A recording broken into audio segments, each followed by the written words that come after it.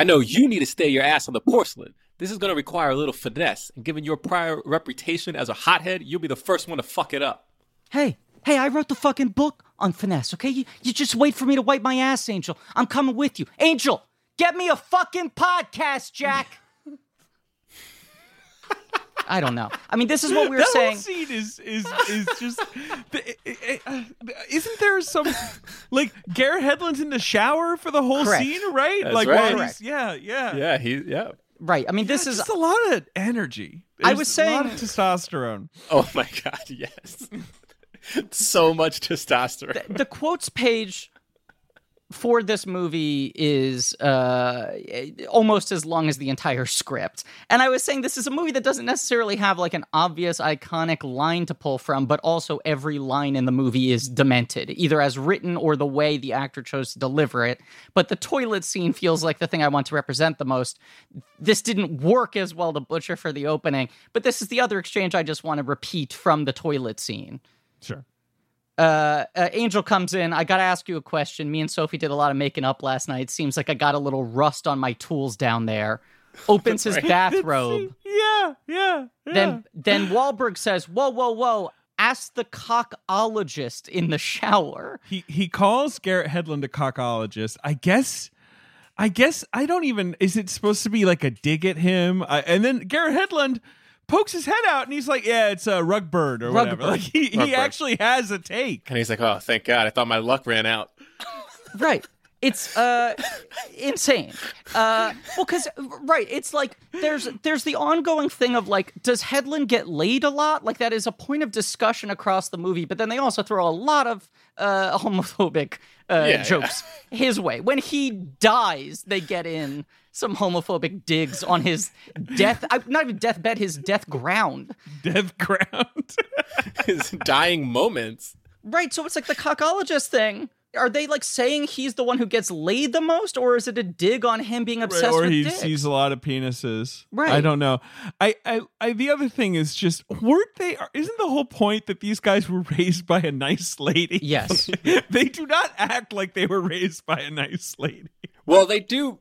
To be fair, they do talk about that right up top because he's like, they do. He's like, sounds like she did a terrible job. He's like, they're saints compared to what they would have been. Right, they look like congressmen. Sure. I think is what they say. Yeah, they look like congressmen. Like, I like that. I like that idea. Can I say, I think the most potent thing in this movie is whenever they envision Fionnuala Flanagan there with them. Like, I think that is a device the movie should have repeated more. It feels... Maybe had it a couple more times. Like, use it like sort of every half hour or whatever. Because you do walk out of this movie or walk away from this movie, or in my case, roll out of bed and over to the desk from this movie, asking a lot of questions about her, right? Like, she is such a presence that looms so large. You're trying to find the connective tissue between these four guys and what that upbringing was like on a day-to-day basis and all of that. And you get, obviously, so little of her in the beginning that every time...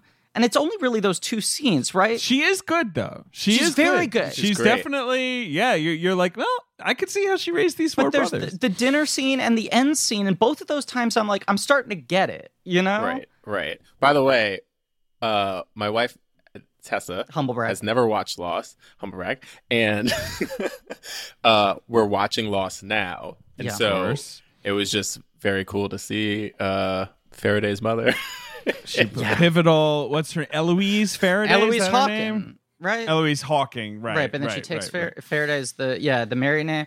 That's, I mean, our friend Joe Robinson, who hosts the Storm podcast, which is recapping Lost, I've wedged myself in there as the go-to Desmond guest whenever there's a Desmond-specific episode. The Desmonds, right. Because the Desmond Desmond arc is my fucking favorite. Yeah, so it's amazing. I've rewatched just the Desmond arc 2 times in the last year. And... Her entrance is incredible. That first scene where she's like making small talk with him, and then she does the pin turn to like, you're not supposed to buy the ring. Yeah, is the moment where it feels like, how fucking big is this show? Where you suddenly went like, is this show gonna do everything? Yeah. We're messing with like space and time and fate now. You're not supposed to buy the ring. Oh man, it's creepy when she delivers that. It's line great. Like, who is she? She's a great actor. She is great in this movie, and yeah, it's a failing that she's not in it more. But this, of course, is a podcast about filmographies. It's called Blank Check with Griffin and David. I'm Griffin. Mm-hmm. I'm David. It's about directors who have massive success early on in their careers and are given a series of blank checks to make whatever crazy passion projects they want. And sometimes those checks clear, and sometimes they bounce baby. This is a mini-series on the films of John Singleton. It's called Pods in the Cast. Mm-hmm. Our guest today, a dear friend of the show, one of the oldest friends of the show, one of the oldest supporters of the show, been far too long since he's been on the show, from Astronomy Club, from the Black Man Can't Jump in Hollywood podcast, Jonathan Braylock. Thank you for having me. The fourth brother of Blank Check. It's been, long-time fan. Goes way back. Way back to when this podcast was just a joke. Yep. It was a bit we could not escape. Yes. But then we escaped. Yeah. I remember you coming up to me at the UCB training center where we would both like work out with our groups, our comedy groups and whatever. Yeah, but pump also iron with them. Yeah, we get swole with our mod teams. But where we used to record the show, and you were like, "Hey, I like your Star Wars podcast," and I was like, "What are you talking about?" Yeah. You're like, no one listens to this. Right. And I was like, no, I do. Right. I was like, I actually like your podcast. Because you guys had just had Keegan-Michael Key on. Yeah. Which was like such a big episode so early on in your run. I was like, your podcast is like really good. And you were like, thanks, yours too. And I was like, no. Yeah, right. No. No. I do enjoy every time a list comes out and both of our podcasts are on it. It feels nice. It's just like always makes me happy. We also we started at like exactly the same time. Yeah. And the shows have different bents, but I do feel like we both have tried to toe the same line between like trying to find some actual insight and be funny at the same time. Yeah. So it's cool to have us be lumped in together in a good way. But no, sorry, what were you gonna say? No, just that it all culminates in the Four Brothers. Finally. Yeah. I feel like we sent you a list a while ago because we had the moment of just like, oh, we haven't had Gerard, James, or John on in too long. So we sent both of you guys, I feel like, the list for like 7 months out in advance. Yeah, it was like Musker and Clements, right? And all of the stuff we were doing. So Gerard and James both took Musker and Clements at the beginning of the year, but you very quickly put your chips down for like Four Brothers is wild. I would really like to talk about Four Brothers. I think about that movie, and then you had been pushing hard for Carpenter during March Madness. So when he won, I was like, look, we haven't booked any of the Carpenters. Do you want a Carpenter instead of Four Brothers? And you were like, no, I want to stay on Four Brothers. Yes. Four Brothers. This is a big one. This is a wild one. In a weird way. There's a lot here. Yeah. I mean, can you explain your history with it and the decision-making process of staying on Four Brothers? Yeah. I mean, well, I wanted to do a movie that like I felt like people don't. There are movies that people talk about all the time. Right. Yes. And so John Carpenter has a lot of those films, and John Singleton has a lot of those films too. But Four Brothers is one of those ones where it's just like, this is a blockbuster movie that I'm sure like a lot of people haven't seen, like, because it's very specific. It's like if you didn't like Mark Wahlberg in the early aughts, or you're not really into like action movies, you probably didn't catch this one. It was also like an August blockbuster. And I feel like you have more substantive movies that come out in August now. I feel like they pack every single weekend, but it used to be the first weekend of August is the last weekend you can release a major film. Right. And then the final couple of weekends in August, you have movies that open to like 15 or 20 and are decent, like third base hits, maybe. Yes, that's right. Right? Like, and this was that corridor of just like, oh yeah, like last weekend of August, I'll go see a Mark Wahlberg movie. Right. With like three guys who Hollywood is continuing to test out as movie stars. Exactly. And I think that's what did it for me. Honestly, one of the biggest reasons I wanted to do this podcast, this movie was because of Chiwetel Ejiofor's performance. Yeah. I think like this is the movie where like he really stood out to me as like I was like, oh, this dude's gonna be huge. And he was, because his presence in this movie, this character is nothing really. This character is just like the most basic villain. On paper, there's nothing there. Yeah, it's like he wears a big jacket. He's mean. He's mean, he's I'm sexist. done describing the character to you, right? Well, but he's mean in a specific way. He's mean where he makes people do crazy shit. Yeah, he's eat petty. pasta off the floor. Yeah, sit with the kids' table. Like, yeah. Well, power moves. Honestly, let's talk Chiwetel for a sec, because this is in the middle of Chiwetel just like I guess it's just like whatever you've got, he'll do it. He's just suddenly like he's in, his breakout in movies is Dirty Pretty Things, right? And then he's like in Love Actually for a hot second. He's the cuckold. No, right? Yeah, essentially, right. In a very age-appropriate marriage to Keira Knightley. Keira Knightley was like 14. Let's also call out he's like the only black actor to have a primary role in a Woody Allen movie. Period. Is that? Yeah, I guess that's because he's Melinda and Melinda. He's in the dramatic part of Melinda and Melinda, right? But he is the male lead of that half of the movie, and I cannot think of any other black actor in his entire fucking 87 movie filmography with a role of substance. And then this year, and also he's in She Hate Me That year, but this year, Four Brothers, the villain. Serenity, the villain. He's incredible in Serenity. Yeah. Kinky Boots. Yeah. Which didn't he get a Golden Globe nomination for that? Yes. And a BAFTA, I think. Yeah. He was nominated for a Golden Globe. Yes, not a BAFTA, but a Golden Globe. And next year it's Inside Man and Children of Men. Right. The two men movies. The two in both of which he's like, he's what? The fourth or fifth or sixth, and just pops in and is great. You're just like, more of this guy. Like, why is this guy playing the third cop? Like, why, I mean, Year after that, Talk to Me, an American Gangster. He's really good in Talk to Me. So good. Right. That's him finally getting to play like a co-lead in an American movie. Because it had been like British, he gets to be above the title. America, he's like fifth. Even all the way to like Salt, right? Yeah. He's still just kind of like playing one of the guys in that. I know he's like kind of the third lead in that. He's like chasing Salt. Who is Salt? Of course, the question on everyone's lips. Sure, right. But I think it's partly that Hollywood is racist and doesn't know how to find roles for this guy. But I think he also is just like, I'll do it. I'll do whatever. Like I like to be in movies, right? Like he's not a particularly egotistical actor, and he is in these scenes where he doesn't. I mean, this movie he kind of takes over his scenes, but in a lot of these movies he doesn't. He does what the movie asks. He's a character actor.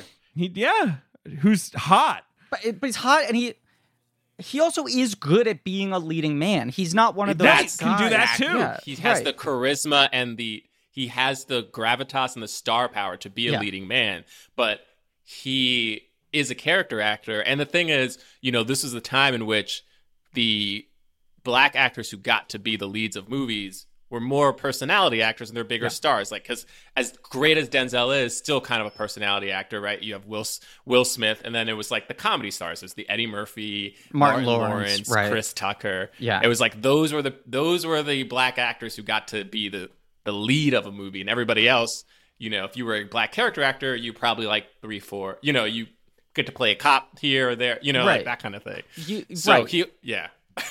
No, and I mean, I've been invoking you a lot throughout this miniseries, and Black Men Can't Jump in Hollywood in general, but you guys always sort of talk about how much more willing Hollywood is to make a musician with zero acting experience a lead than to sort of like cultivate a career of an actual black actor, like a trained black actor. Right. And it feels like that has in Four Brothers.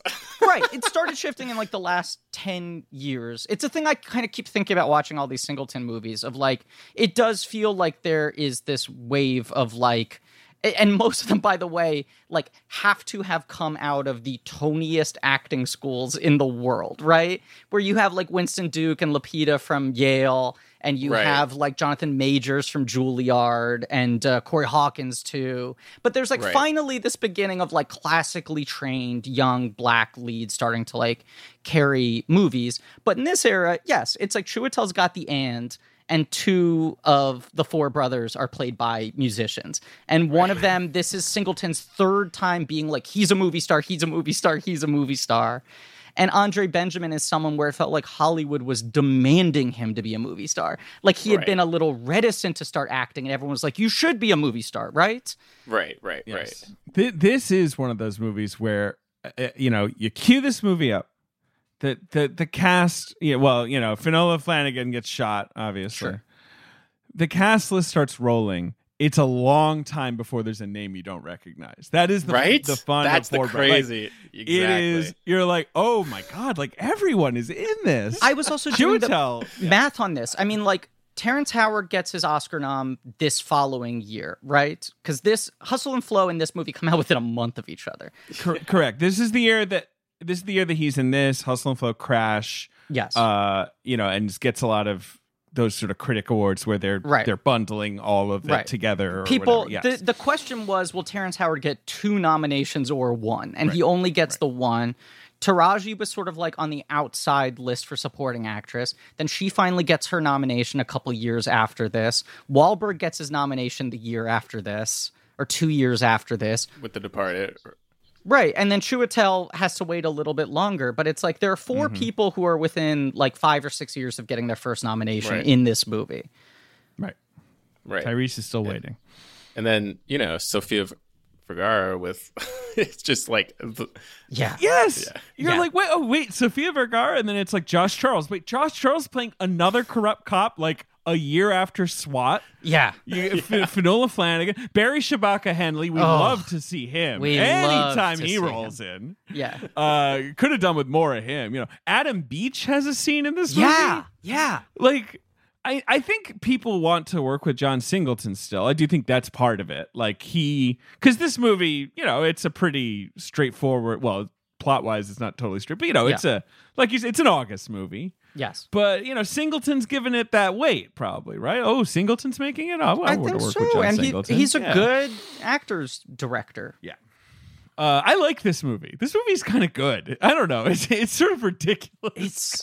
It's kind of so stupid, but it kind of rules. I don't know. I get a little frustrated watching it because I feel like it should be better. And I can't figure out what doesn't quite work. Like, it is entertaining and fun, but you're like, this thing should rip. On paper, this should be the ultimate guilty pleasure, It's got like 50 plots, that which is sort of a problem. Like for a 110-minute movie, it feels like a mini series level of shit going on. I don't know, Bray, I assume you like Four Brothers. I assume that is, or is it just Chiwetel that you wanted to swing in for? That's what's drawing you here. Yeah, I mean, the reason first of all, the cast is definitely a part of the reason why I love this movie, because it's one of those movies that sticks with you because the cast is so great and like everyone is committed to what this film is, which is a lot of testosterone, just like the idea of like, well,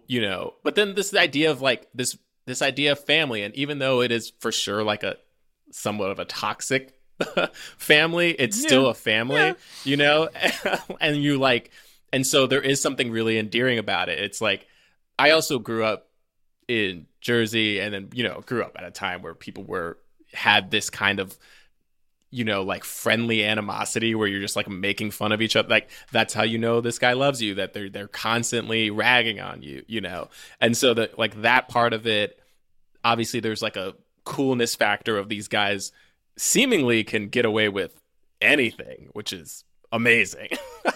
They're constantly just holding people at gunpoint in public places all the time and never getting caught. Not one person ever like accuses them to the cops, which is like, cool. I guess that's just Detroit.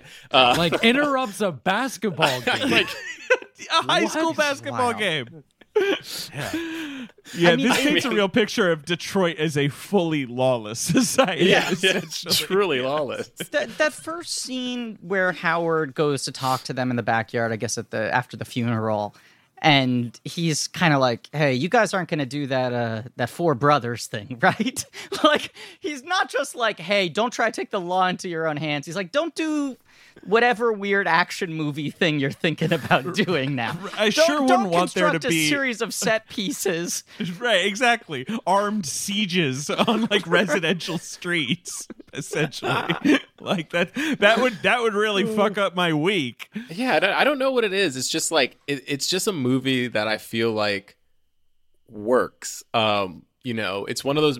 It's like you have premises like this all the time, or just simple kind of like, oh, this person got murdered, like somewhat of a revenge tale. I'm gonna find this, my loved one's killer, and we're gonna get revenge. But rarely, I feel like, do you care about the characters? And I personally, like, I cared about these four brothers. I cared about the mom, even though you only saw her for a brief bit. Like, the way that they craft the story is like, it just sticks with you, and it's very enjoyable, and it has like some cool scenes, like the scene at the end, and like on the ice, like it does look cool, like it, like Chiwetel in his chinchilla fur coat, like I don't know, it looks awesome. Snow crime is great, Yeah, I love when crime is happening in snowy places. Isn't it good? I always like cold crime, and I always find it more visually arresting. Like this movie is so good, even just from the very beginning. From the beginning. Right. Just sort of like the iced windshields, and I feel like the verisimilitude of their breath being visible in every scene. Like, this is a movie where you can tell the actors are actually cold in a way that gives it a good energy. Right. Yeah. It's clearly like February in Michigan. Like, it's just clearly, all of Detroit. Detroit does not look lush, obviously, but like it looks very real. Like, it looks like it's winter in Detroit, in mid-2000s Detroit. I believe it was mostly shot in Toronto. They did a lot of Toronto. They got the specific landmark sort of shit in Detroit. Yeah. Detroit and Toronto, they're like across the pond from each other anyway. It's okay. I'll allow it in this case. I think the sequence, the car chase in the snow, is like it's so great. It really just makes it like so much more exciting. Yeah, and Singleton's good at car chases, and he's just done a whole movie of that. I do think like the watching the like fifth consecutive big gun violence scene made me just kind of realize like, oh, it is just more difficult to make gun action cinematically compelling, right? The more of it you're gonna do in a movie, right, it's gonna start to feel a little samey. It gets a little samey, right?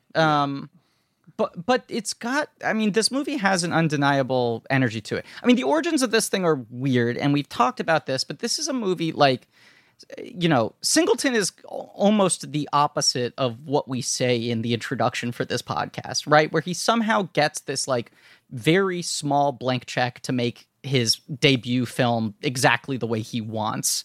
And then it makes such a seismic like impact that he gets to make like 4 John Singleton movies and define what a John Singleton movie is at the beginning of his career. And then he goes like, okay, I've like kind of hit a wall. I don't want to be pigeonholed. Let me show them I can do like studio action. And he makes 2 movies, Shaft and Too Fast, Too Furious, that are both hits, but are kind of negatively received and like leave a bad taste in people's mouth. Like, he's this weird case of a guy where his biggest financial hits set his career back. And I found this Entertainment Weekly article that I remembered from when this movie was coming out about how like 2005 was the summer of Singleton, where it's like he's back. He's made a new action movie, but it's a little bit closer to the tone of his early films. It's in like a smaller, more personal scale. He's working with actors he likes, but also that he was like the driving force behind Hustle and Flow. He found Craig Brewer. He wanted to get that movie made. No one wanted to make it. So he mortgaged his house and financed it largely himself, and then went to Sundance and was like the spokesperson for the movie. And that movie being a hit was seen as much as a comeback for Singleton as it was the emergence of like a new director. And he got the biggest deal in the history of Sundance at that point in time. That was a huge Sundance, bidding war movie, right? Like $16 million. Right. Well, this was the crazy thing, though. everyone was like, bidding around that amount. It was like 7.5. Now it's 8.59. And Paramount said, we'll give you 9 plus Singleton. We will give you a 2-picture deal to produce 2 more movies at budgets similar to this with your fee baked into it. So it was like $16 million to Singleton, essentially. Right. And wait, so are Black Snake Moan and what's the other one? Illegal Tender? No, that's in 2011, Singleton sued Paramount for $20 million for breach of contract.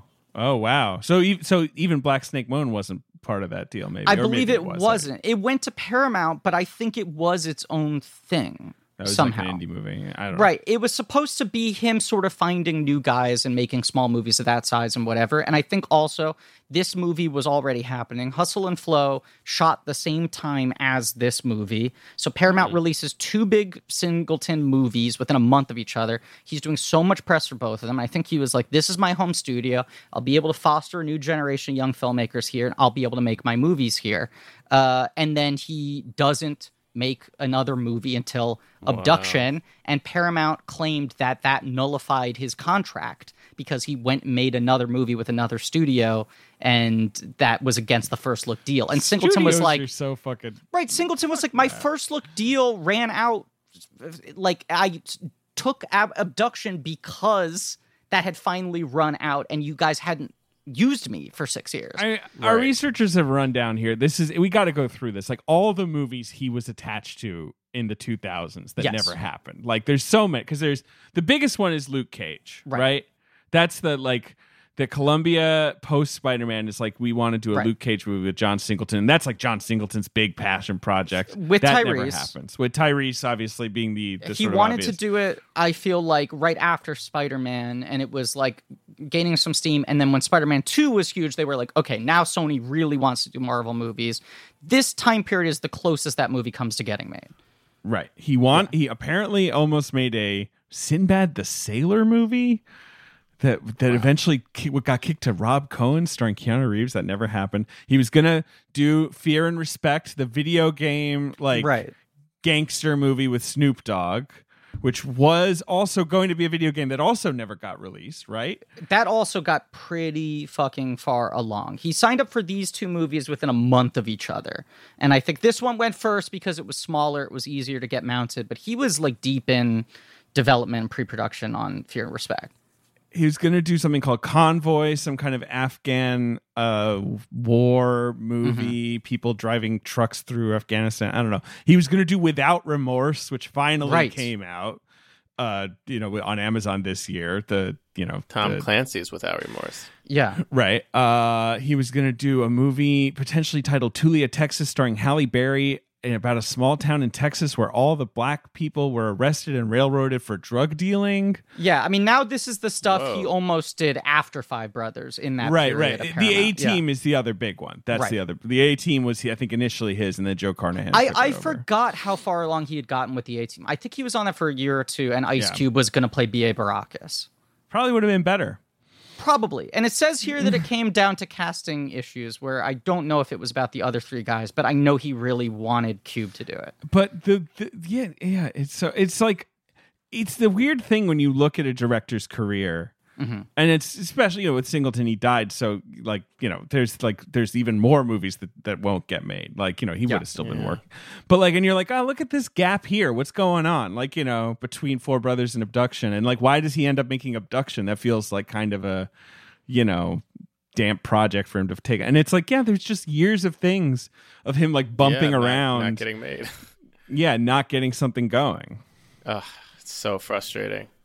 Yeah, and if you look at, there's a Hollywood Reporter article, and you can literally read the filing of the lawsuit he did against Paramount, where it just feels like he was very frustrated that they courted him so aggressively. They made this movie, they overpaid for Hustle and Flow, gave him this first look deal, and then didn't make the movies that he wanted to produce, and didn't give him the green lights on the movies he wanted to direct, and he kind of just lost 6 years of his directing career waiting for them, stuck in that system. And then the second that deal was done, and he took what probably was just one of the quickest green lights he could get available. I think that was kind of why he took Abduction, that everyone was so eager to test if Taylor Lautner could be an action star that it was like, this will start filming in 4 months if you want to make this, you know? And then Paramount then said that was betrayal of their contract, which is bullshit. I mean, I was talking about this with someone the other day about like contractual stuff, and they said, you know, like, it's good to get this stuff in paper, but ultimately the studios are going to do whatever they want to do or not do whatever they want to do. Like, as much as you can get these guarantees on things, even if you're a big name guy like John Singleton, if for whatever reason they just go cold on you, they will find any way possible to not live up to their end of a contract. It's so crazy. I was talking to a friend of mine who has a first look or one of these overall deals, and they were like, oh yeah, like, I thought that the perception was, oh, this overall deal means they really want to make something for me, so every time I bring something up, they're going to try to make it work. And they realize, like, oh no, it feels like the overall deal is just to make sure that I'm not making stuff for my competitors, right? Yeah, it's a golden handcuffs kind of thing. That's really all it is, and it's just like, it's so crazy that that's how people work, but it for sure is in Hollywood. Oh yeah, that part of Hollywood is like, it's the reason, like, people are like, well, why is so much trash made? It's like, it's stuff like this that happens. Yeah. Like, you know what I mean? You have like great people who can't get stuff made, even though they've proven that they can do it. And like, to that, you know, like, when you read about, like, okay, well, what's the genesis of Four Brothers? It's Lorenzo de Bonaventura, the guy who produced this, wanted to make a movie about brothers. Like, what the fuck does that mean? What, exactly. He's just sitting in his office looking out the window and sees like two brothers, and he's like, oh, what if there were four brothers though? Like, I just don't even. Like, but even like the Foster Brothers element wasn't part of his original pitch. Like, he goes out to a bunch of writers and is like, someone bring me a brothers thing, and they went like, what if they're Foster Brothers? And he went, huh, interesting. And it's like, how is that not the starting point? The starting point was just a thing about brothers. Brothers. Oh, give me a break. It was that general, though. Like, Lorenzo di Bonaventura, he was the head of Warner Brothers in a really strong run. Like, Matrix was one of his many sort of movies that made him 90s. look like a visionary, right? Like, if you have a movie like Matrix come out under your stewardship, you get to cash out on that for decades. He did the Matrix, and he bought the Harry Potter rights. Right, he was the one who swept in fast and got those. So those are his big wins, right? He goes independent after this, or, you know, rather, he becomes an independent producer rather than being a studio head. And he was one of the guys, I would say, at the beginning of the 2000s who was like, we should make dork stuff high budget and classy. Yeah. Like, he was Constantine, sort of, you know, Doom. but he got the Transformers rights early. He got the G.I. Joe rights early. Like, you know, he was pushing all these things, buying all these properties and being like, you could make this as a serious movie. And then trying to make sort of like mid-budget programmers with movie stars like this. Kind of was into like respect for junky stuff, you know? Right. But yes, he just says, I don't know, we should do something about brothers. These two writers come to him, who I think were the same guys who had been developing G.I. Joe for him. I don't know the writers, David Elliott and Paul Lovett. Let's see. I mean, they have a credit on Rise of Cobra, and that's right. I'm surprised they weren't brothers. You know, I think that would have helped the writing process. You would think. I am starting to get at a point in my career where I'm I'm having my agents come to me with this kind of stuff, like this, like very loose, like, hey, this production company or this, you know, this famous person or this studio wants to make something based off of this very loose IP. Do you have a pitch? And it's like, what? Like, it's like, here's an article about this, you know, person. Here's a It's just like, oh, they want to make something about like the idea of somebody coming up in hip hop. Do you have an idea? And it's like, you have no show. Like what? Or blank wants to do a comedy now. Blank learned French. Is there anything you can write where they can speak French? Right. And I own half of whatever you pitch, by the way. So it's basically like, do all the work. And do all the work. Take it to them. Yeah. And I'm just like, oh, this is what it is. It's your bit, David, but this movie really is Lorenzo di Bonaventura, one of the most powerful men in Hollywood at this point in time, leaning back in his chair, like holding out the like director's like Panavision fingers, right? And staring off into the middle distance and going, what if there were four brothers? Like that. Yeah. Although, no, to be fair, he said, what if there were brothers? And these two fuckheads walked in and said, what about four? And he gave them, that's the number. He was like, I'll pay you $1 million. Yeah. You can't leave this room. You can't take this to anyone else. Yeah. I think Wahlberg is the first person aboard, and he brings Singleton aboard. Like that's they're pals. There's a piece I feel like I talked about in our Shaft episode that Shane Salerno wrote for Deadline when Singleton died, about his experience working with Singleton on Shaft. And in it, he mentions that they were flying somewhere for the movie, and Wahlberg was also in first class, and the three of them and a fourth person I'm now forgetting all just talked about movies for like the entire flight, just sort of dorked out about movies, and Wahlberg was talking about how much he wanted to do something with Singleton. The other thing that the great J.J. Birch, now doing research for us on the podcast, pulled up a lot of really incredible excerpts of interviews with Wahlberg around this time, where Wahlberg was kind of like, I made all these movies that I think are dumb. I worked with all these big directors that people told me would be good for my career, and they were stupid, and I was right. And Wahlberg... He's talking about, inarguably, the good movies that he has been in, basically. Well, look, here's the thing. It's half the good movies that he's been in, and half... I was realizing this. The only Wahlberg movies we've covered on this show are all of Wahlberg's flops where he was miscast by an auteur, right? Where it's like That's The true, Happening, sure. Truth About Charlie, Planet of the Apes, where you could just tell the directors were like, look, you got to work with this person. To the point where when he's making this movie and Scorsese's trying to get him in The Departed, and he's doing interviews for this movie. I guess when this movie's coming out, he's like, I don't know if I'm going to do it. I don't know. I'm edgy about it. Like, because he's like, they're telling me I can't turn down Scorsese. I can do whatever the fuck I want. Don't tell me I can't turn down Scorsese. Every time I work with a good director, it's bad. But I remember when, what was it called? Broken City?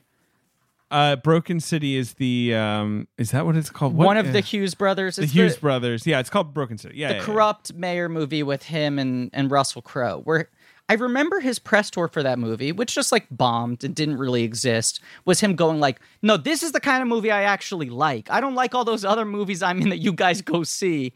This is the kind of movie my dad would have actually respected. This is what I wish I could be doing all the time. And Four Brothers feels like the beginning of him being like, this is when Entourage is starting up.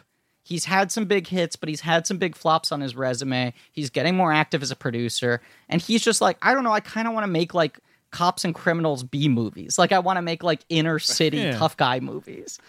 Right. This is kind of a good run for him. You know, he's just done Italian Job and I Heart Huckabees. I Heart Huckabees is like obviously his best performance ever. I mean, I guess you could argue for Departed, but like he's so like vulnerable and funny and like open in that movie. It's an incredible performance. His response to it seems to be like, yeah, the movie was weird. I didn't like it. I don't fucking get it. I mean, but, I want to read this exact quote here. He said, this is in August 2005 to promote this movie. He said, imagine all my friends watching I Love Huckabees. They're like, it's pretty cool when you punch that guy in the face, but the rest of it, who gives a fuck? How am I going to explain an existential comedy to my buddy who just got out of jail? He wants to see tits and ass and some heads being busted. And then Rolling Stone says, does that mean more movies like Four Brothers and fewer movies like Huckabees? And he says, not necessarily, but that doesn't mean a fucking favor for every motherfucker in the business. I don't give a fuck if you've got Oscars. If you ain't fucking giving one to me, I don't give a fuck. I feel like Wahlberg has kind of mellowed a little bit, right? He doesn't have this energy now, right? Right. Reading this was a flashback to like, oh, right. Like in 2005, Mark Wahlberg was still seen as the guy who might punch strangers. He's aggro. Very, very. Yeah. He's still like, he had this movie at TIFF last year called Joe Bell. That's like a true story movie, you know, like where he's like making an effort. I don't think the movie is totally successful, but you know, he does occasionally still do it once in a while. That's not really much anymore. No, now he really like, it's Peter Berg. For the lighter side, he does like Sean Anders, right? And that's kind of it. He's kind of just doing that over and over again. Isn't there another guy? Oh, Fuqua. His new movie is a Fuqua. Yeah, that feels like another guy who's a good match for him. But he had, I guess he's in the Uncharted movie, right? Like, right. Yeah. This was the run where he was kind of really finding his zone. I mean, obviously, like Departed after this, Huckabees the year before this. He has this run of like good mid-budget like thrillers and crime movies where he's really getting strong. Yeah, right. You're talking. Well, yeah. I mean, geez. I mean, like The Big Hit, he's great in that. Three Kings, he's great in that. The Yards, he's fantastic in. He's he does have a good. I mean, he's right. Then he has The Perfect Storm. Well, that's a hit. But then Planet of the Apes, Rockstar Truth About Charlie. That's the sort of bumpy. You're not quite an A-lister yet, buddy, sort of period for him, right? I think the thing for him was he was an ultimate example of one of those guys where it's like, you got to cast him properly, right? When he's bad, he's like calamitous, but used correctly, he's really powerful. And then, the year after this, he has Invincible, which is kind of like a surprise hit. He gets his Oscar nomination for The Departed. Invincible rules. I love that movie. Yeah, it's that a good movie. I would love more movies like that. And do you like Invincible? Anyone, Bray? Are you an Invincible fan? Is that the football? It's the inspirational. Yeah, he becomes like an eagle. He's like cut off the streets. Yeah. Right. Yeah, it was good. I don't. Directed by Erickson Core, whoever that is. Yeah, you watch it on a plane. Yeah. Like, you know, I don't know. But then he's in this like The Shooter, We Own the Night. Happening is obviously a step back for him. Max Payne doesn't exist. Yeah, Shooter was weird. Shooter stinks. We Own the Night is incredible. Yeah. Max Payne is awful. Right. He is really miscast in Max Payne. That is. I never saw Max Payne. Oh, I mean, that's a bad movie on every level. And The Lovely Bones. Oh, that's what I was going to say. So then 2009 is Lovely Bones. That feels like the last time for a while he is that fundamentally miscast, right? And then he enters this zone where he finally becomes the A-list guy, where he's like in the pocket. Other guys, right. Fighter, Contraband Ted, Broken City is the only one of that run that isn't a hit. Like even Contraband comes out in January and makes like $90 million. Pain and Gain, Two Guns, Lone Survivor's huge. And then he takes over Transformers. And you're like, fuck. Now he's like got a franchise. His crime movies do well. He like hosts the Kids' Choice Awards. He does comedy and action and sci-fi and whatever. And like, I guess he's got it figured out. And then he sort of starts to like, oh, he does The Gambler. Buddy, once again, you're misreading yourself. Right. All the Money in the World is a huge misread. The Entourage movie flops. Ted 2 flops. Daddy's Home's a huge hit. But then like Deepwater Horizon, Patriots Day both underperform. Transformers Last Night kind of kills the franchise. All the Money in the World, as you said, like huge misidentification. And then now he's in this odd zone where it's like Mile 22 doesn't exist. Instant Family quietly rules. Spencer Confidential apparently was watched by 8 billion people on Netflix. I watched it. It's bad. It's like the bad version of Four Brothers. Spencer Confidential. This was a Wahlberg detective movie with Winston Duke that Netflix claimed was like the biggest thing in the world and that no one has ever talked about. It sucks. Oh my God, it stinks. I did not see this movie. Yeah. It's, based on the TV show. It sucks. It's really Four Brothers-y though. Like it's set in Boston instead of Detroit, which only makes it more insufferable. Post Malone is in it? Post Malone is in it. That is true. And, you know, it's him like busting heads and getting, you know, into like digging into organized crime and like, you know, only Spencer. And it's it's the bad version of this movie. Right. Okay. It just feels like every time he gets some juice in his career, he wants to go back and make a movie like this. And in 2010, they announced that they were developing a sequel, which I have to imagine was just because Wahlberg was hot and he wanted to do it. Like, I can't imagine Paramount was like, we need to get this off the ground. It was more like, if he wants to do that, we want to be in business with him. And then, as you pointed out, even this year, Tyrese has been claiming it's still going to happen on Instagram. I want to address this because Tyrese apparently posted. I'm gonna read his caption on Instagram. Paramount has officially greenlit a sequel to Four Brothers. No lies here. LOL. It's all over the net. The script is almost done to the sequel, and it's magic. Going to be cool as hell. Getting back with the crew. Hashtag Detroit. Give me 4 favorite quotes from the movie. Go. And then he links to the Hollywood Reporter article from 2010. Okay. I love you, Tyrese. You're great. You're the best. Oh my it's god! Like, clearly, he's like, oh, the script's so good. I mean, it says so here in this Hollywood Reporter article. The director is dead, and one of the 4 brothers is dead in universe. Yeah, in the movie. Like, what is this sequel gonna be? Is it 5 brothers and you have to add 2 brothers? Like, I like to use that. Or is it titled Four Brothers -1? Yeah, right. 4 brothers -1, and maybe that's how you do it. It's 4 brothers, and then it's just that one. Tyrese now sees his dead brother, and it's just like Umbrella Academy, where he's just following him around. Look, I'd like that.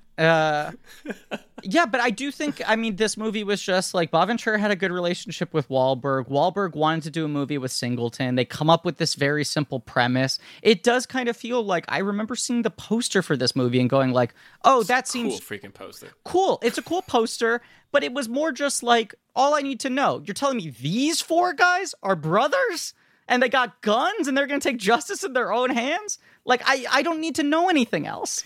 I was gonna say, like, I always find it weird when I watch certain movies that have these kind of simple premises, but they're premises that I like. You know, I gravitate towards these types of movies, and yet the movie just somehow screws it up. It's not good. It's less because I don't need a movie to be innovative all the time. I just want it to be interesting, exciting. I want the action to be good. I want the acting to be fun, you know, and I want it to just make enough sense so I'm not constantly questioning the logic of the film. And yet it feels like Hollywood has such a hard time making these types of movies, and that's why it's like movies like this, they stick out to me, because I'm like, I remember Four Brothers. Like, that movie, like it did everything you wanted to do. It's successful in it. It's fun. You know, you don't necessarily, you're not like going home rethinking your life, but you're like, hey, I had a good time. I paid money to go see this thing, and it was worth the price of admission. Singleton's quote was, this is one of those Saturday night special movies. You have a good time and enjoy it for what it is. Like, right. You have to admire that he knew that's exactly what he was trying to deliver. Right. This is now the 3rd episode in which this is going to be brought up. But Bray, have you seen For Those Who Wish Me Dead, the Angelina Jolie fire movie? Okay, I'm not gonna lie, I literally put it on and then was like falling asleep. Like, I did not pay attention to that movie whatsoever. It just, it didn't capture you. It did not at all. Yeah. You're saying that that's a Saturday night special. Yeah, like, I love that movie for knowing exactly what it is, with very capable actors and like over delivering a little bit. And I said this on a Patreon episode, but I want to say this again on main feed.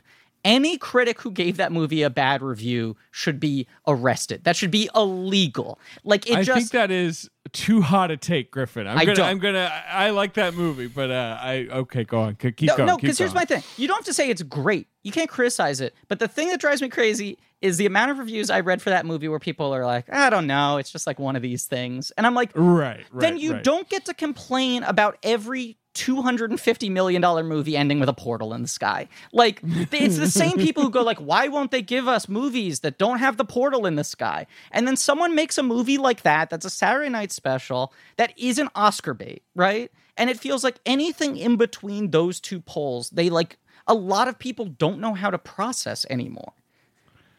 Yes, it's weird. And let's say Four Brothers came out now, it would probably get a similar reaction. Yeah.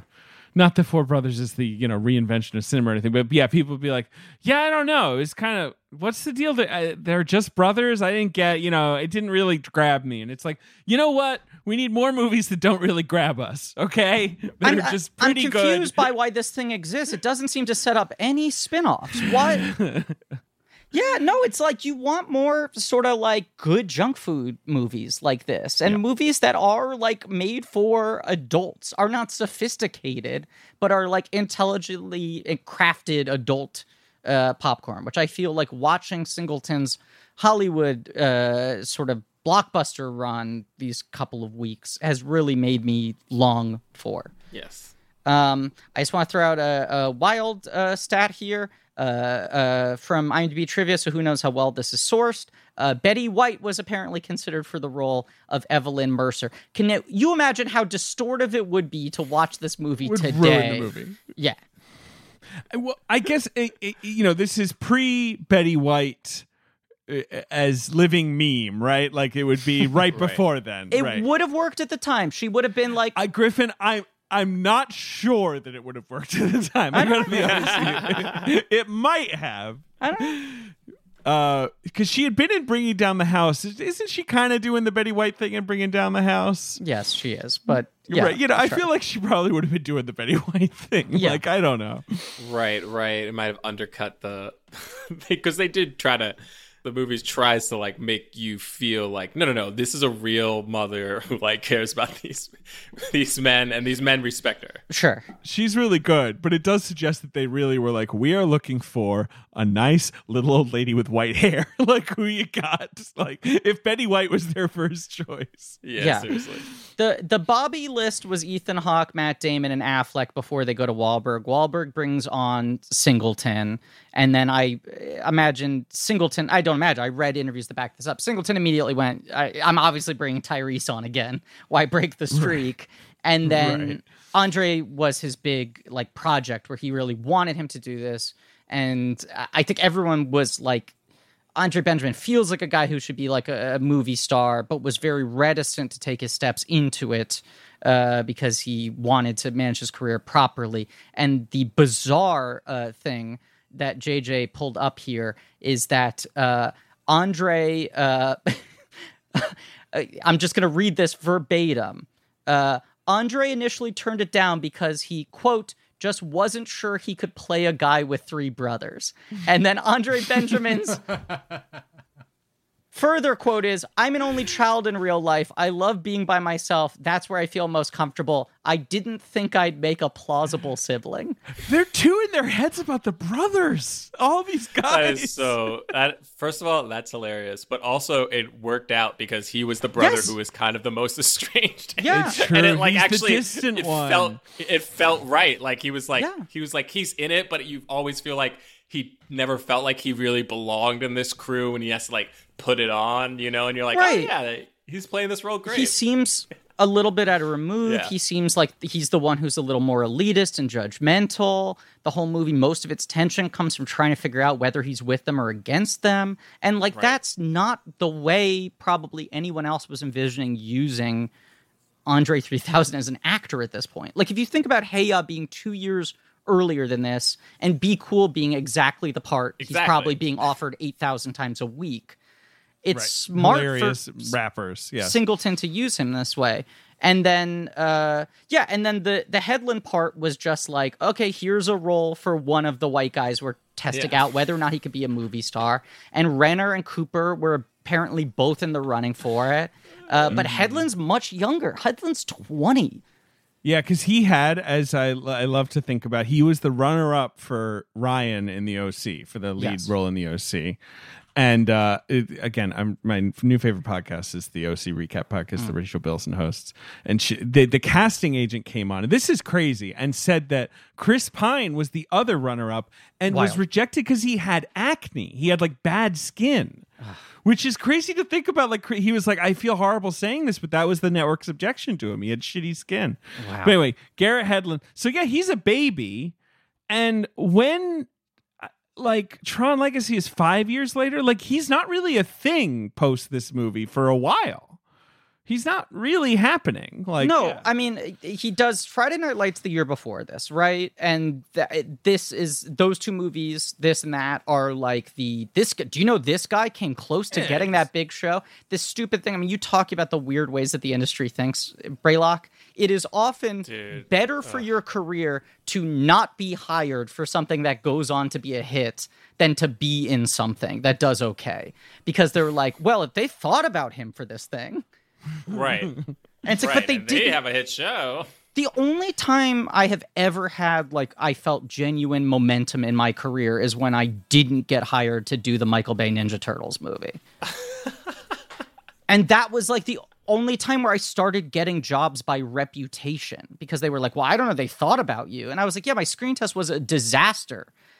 Like, but it didn't matter. The fact that they had considered putting me in something like that. It meant you were on the list of young actors that they, whatever, the pool that they dipped into to find It's very turtles. much a monkey see, monkey do industry. And And the Friday Night Lights movie is a lot of those like kind of young guys. And then this movie, it's like, oh, wow, you're putting him like above the title with like one proven movie star and two like very famous musicians who are also becoming movie stars. Right. I guess he's a dude. And then it feels like for like 7 years, he was one of those guys who was constantly on those short lists about testing for the young, blonde, handsome guy in any tentpole movie. Like, it just felt like he was always in the mix, and then Tron was the one he got, and then that didn't really connect. And then kind of right after Tron, he starts having a really interesting career as more of a character actor, where he starts doing like Llewyn Davis and shit. He's really good in Llewyn Davis. I enjoy him in Billy Lynn. I feel like we shouted him out in that. Maybe the best performance in that movie. Yeah. Without a doubt. I like him more when he's doing that, when he's off to the side a little bit. I think he's good in Triple Frontier. He's good in Mudbound. But like he's pretty bad in Pan, which is like where he plays Captain Hook, where he's being asked to be like the sort of like charismatic movie star.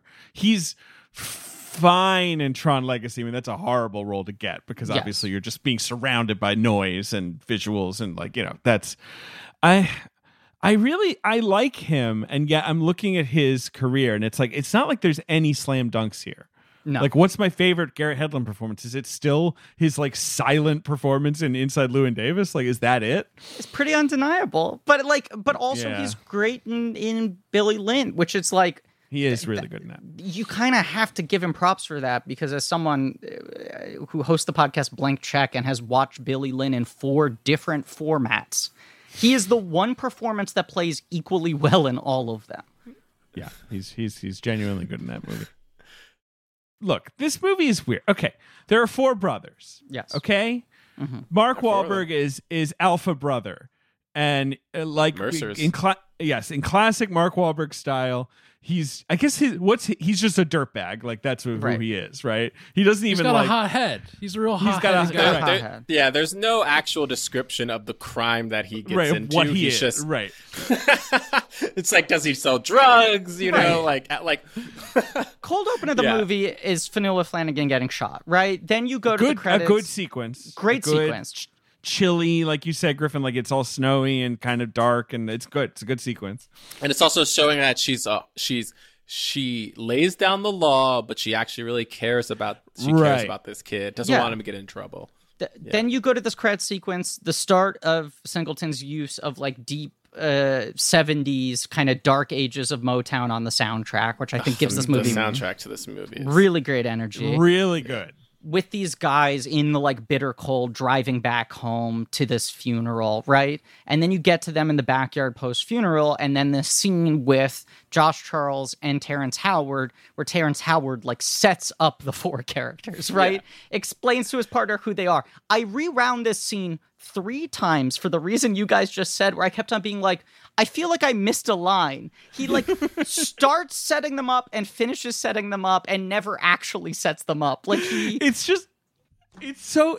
all know there are 4 brothers. There's the hothead, there's the army guy, there's the successful family man, the snob, and the rocker. Yeah. Like that, those are the 4. And the little runt rocker.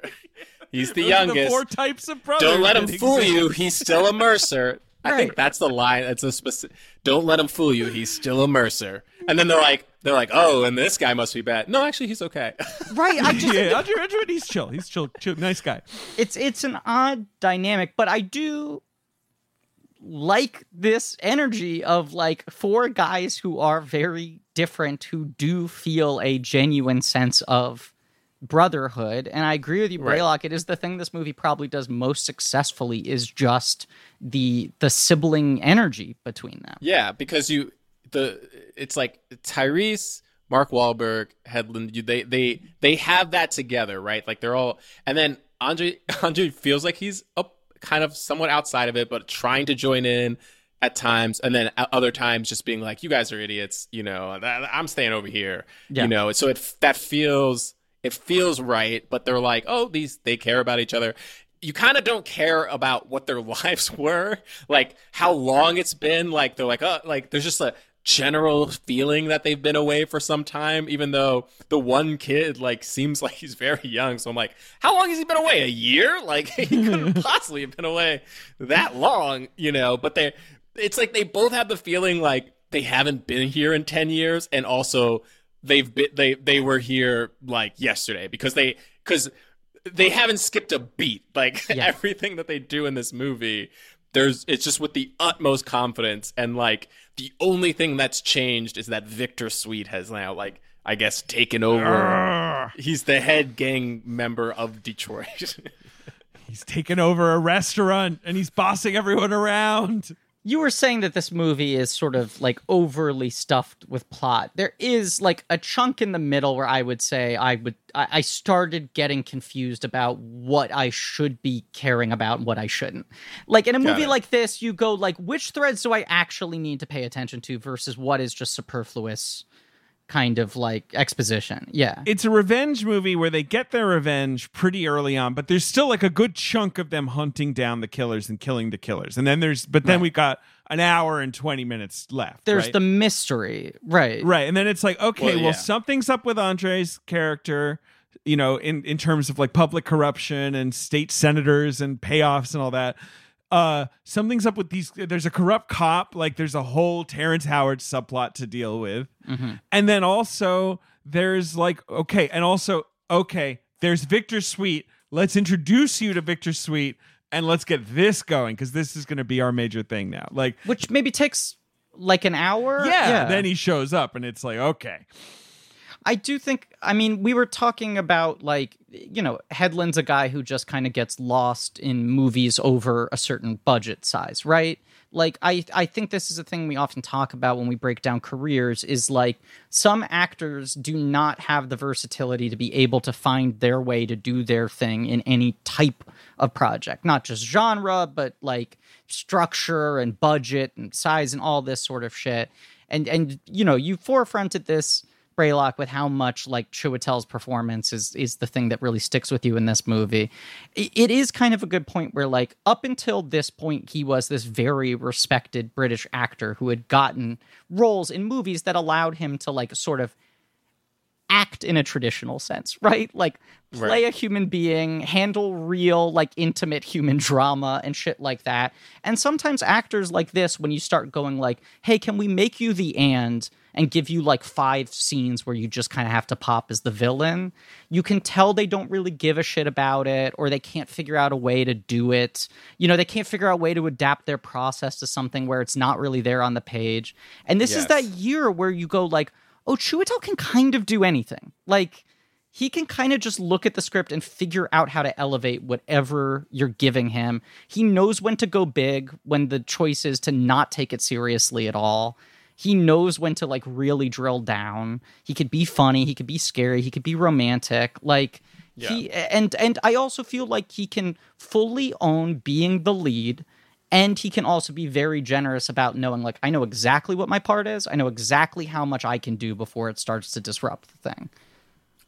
Exactly right. Because that's the thing is, you know, I do think a lot of actors get the chance at being just this villain, and they're like, all right, here's my chance to like ham it up and like kind of, you know, chew the scenery, do everything I can. But as the audience, you kind of feel that a lot of times. Like, you feel them doing it, and then you're like, I don't know if I buy it. You have to buy the fact that this person feels as dangerous as they are presenting. A lot of people forget to actually bring tension to the plate. Overqualified actors playing underwritten villain roles. They're like, oh, I get to just like have fun. And it's like, no, but your role in the movie is to create tension somehow. Right. And so I just feel like he does, because again, he also brings a presence to a character that, like, when we first see him, it should be like, who is this person? Why do what are we doing? Like, shouldn't I find out who this guy is at the end of the movie? Isn't this a mystery? You know? Yeah. But it's like, no. He's the person looming in the background, and we're like, okay, we're going to eventually have to deal with him. They're setting it up like Mark Wahlberg is going to have to face this guy at the end, but he has to set that up in essentially like 2 big scenes, right? Leading up to the finale. Like, you need to introduce a guy this late, give him 2 scenes, and make it still feel like he's in your mind. You're aware that that's the big bad they're ultimately trucking towards. Right. Can I offer, though, one thing of criticism? Please. Yeah, only one. Okay. One. The shooters feel to me like they're kind of like dealt with really quickly. And I know obviously it's like we want to get to the big bad guy, but I do feel like that's a big part of their revenge. But I feel like it's almost like, all right, now that we got that out of the way, we got to figure out the guy who's behind them. Like, I don't know. I guess I'm just putting myself in the shoes of, like, logically, wouldn't you want to go after the shooters? Not necessarily take down the infrastructure of crime. Well, yeah, I mean, it's guys, we got to take down the infrastructure of crime. It's a weird structural thing with this movie where it's like, this is a personal revenge thing, right? Then it's, wait a second, is our brother responsible for this? And then once they untangle that, they go like, oh, he isn't, but he is caught up in this thing. We need to save him. And I would argue the stretch where the movie loses a little momentum is in the middle between the two, when they've like gotten their revenge and they haven't cleared Andre Benjamin yet.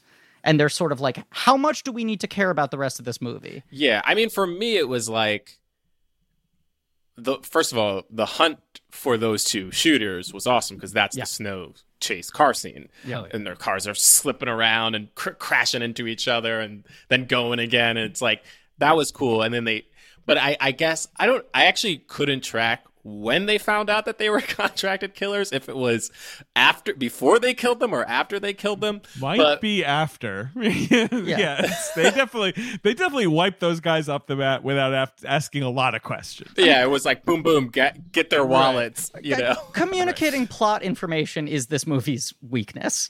Where sometimes you go like, has that been confirmed, or am I just inferring this? Right. It's like, oh, I know they're contracted. I, the audience member, know they're contracted killers. Does Mark Wahlberg know this yet? Like, I don't know if Bobby knows guys. it. Yeah, because he certainly killed him like he knew that he was like, you know. I will say though, once you know, and once it feels like everybody now knows that it's contract killers, I would say you don't care about.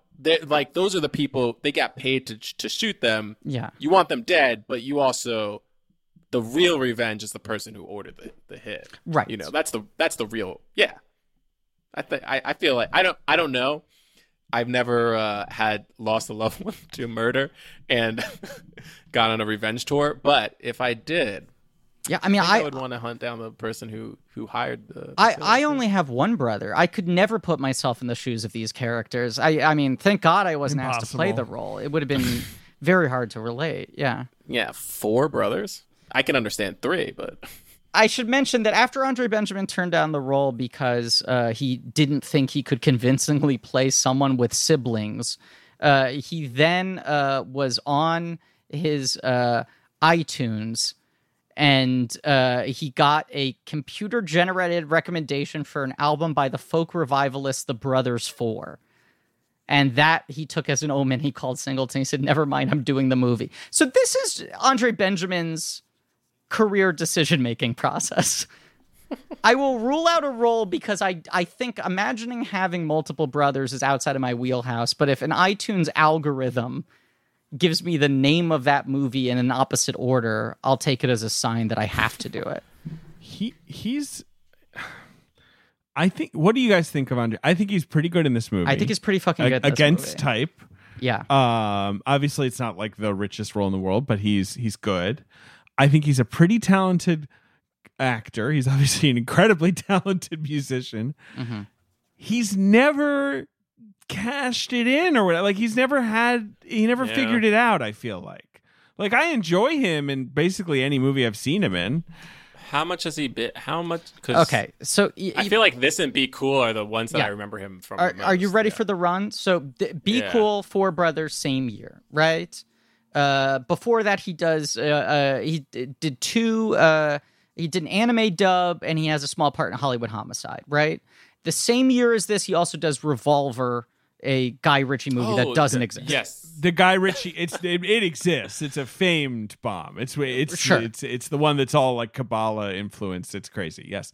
Then this is the thing that I would argue kind of derails him. The following year is Idlewild. Yeah, Idlewild. Yeah. Which I think everyone was like, well, clearly this should be Outkast's Purple Rain. Right. Their videos are so good. They're so compelling. Everyone thinks this guy's going to be a movie star. This is going to be their last album. And that movie is just like a total non-starter. But more than anything, he is really fucking boring in that movie. I remember being like, well, come on. Like, I know it hasn't gotten good reviews, but Andre is so good. And then you see it in Big Boy Pops, and he is just like so low energy in that film. I wish that movie was good. Yeah. I do too. I started watching scenes on YouTube the other night because I was like, is there any chance it's good? And I didn't get it at the time. And it's just kind of inert. Yeah. And then after that, like forgetting some voice roles, like apparently he's in Fracture. I'm not seeing. He's in Battle in Seattle, the famously unreleased. Oh, he's in Semi-Pro. And then, he's in Semi-Pro. That was like one where now he's like above the title. He's the third lead. He's good in that. He's funny in that. And then he doesn't do another movie until the Jimi Hendrix movie 5 years later. Which was so hyped because he kind of looks like Jimi Hendrix a little bit. And I guess just, it's like, oh, he's a musician. This will be great. The Jimi Hendrix, there's never been a good movie about him. Been attached for like a decade to make some kind of Hendrix movie. He gets a Spirit nomination, but it feels like that movie didn't really get a lot of attention. And then I've never seen it. Doesn't make me neither.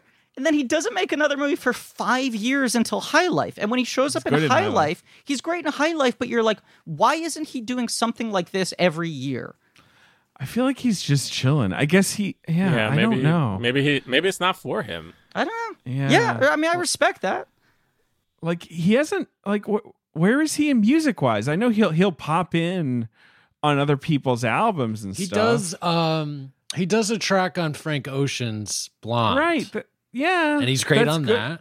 He has a track on Channel Orange too, I think. And but like I don't really I guess he was in the season 2 of American Crime. Oh, right. I guess he was. You're right. He did his Cartoon Network show. He did 2 seasons of that, Class of 3000. Uh-huh. Which I think was very hands-on with. But yeah, I mean, he hasn't done like a solo album, right? No, okay, he did an EP in 2018 that was self-released.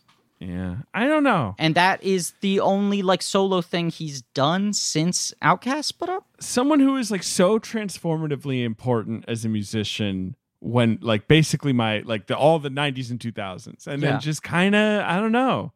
I guess he just kind of picks his spots now. He's only 46 years old. Have you all seen Dispatches from Elsewhere, this Jason Segel show?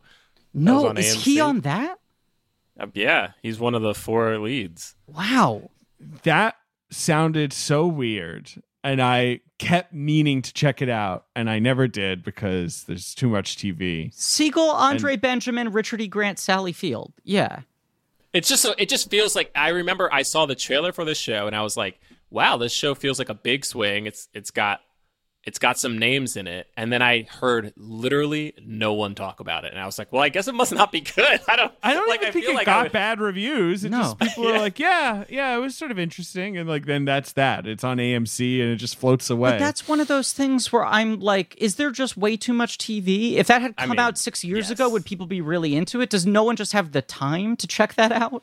I genuinely, Griffin, I think you nailed it. No one had the time. Like, Yeah. and it you know, it obviously it debuted like days before the pandemic, right? Like, Yeah. and it's just, I guess everyone's just like, sorry, Jason, I know you've basically been in like, you know, soft retirement and you're back, but we don't have time to like check out whatever this is from you. Yeah. Also, I don't know if it's on streaming. Oh, I guess it is now. It's probably on fucking AMC Plus or whatever. This is the other Right, problem. that's the thing. AMC has their own thing. That's another thing that fucks them. Is just like, you have to subscribe to the AMC specific streaming service.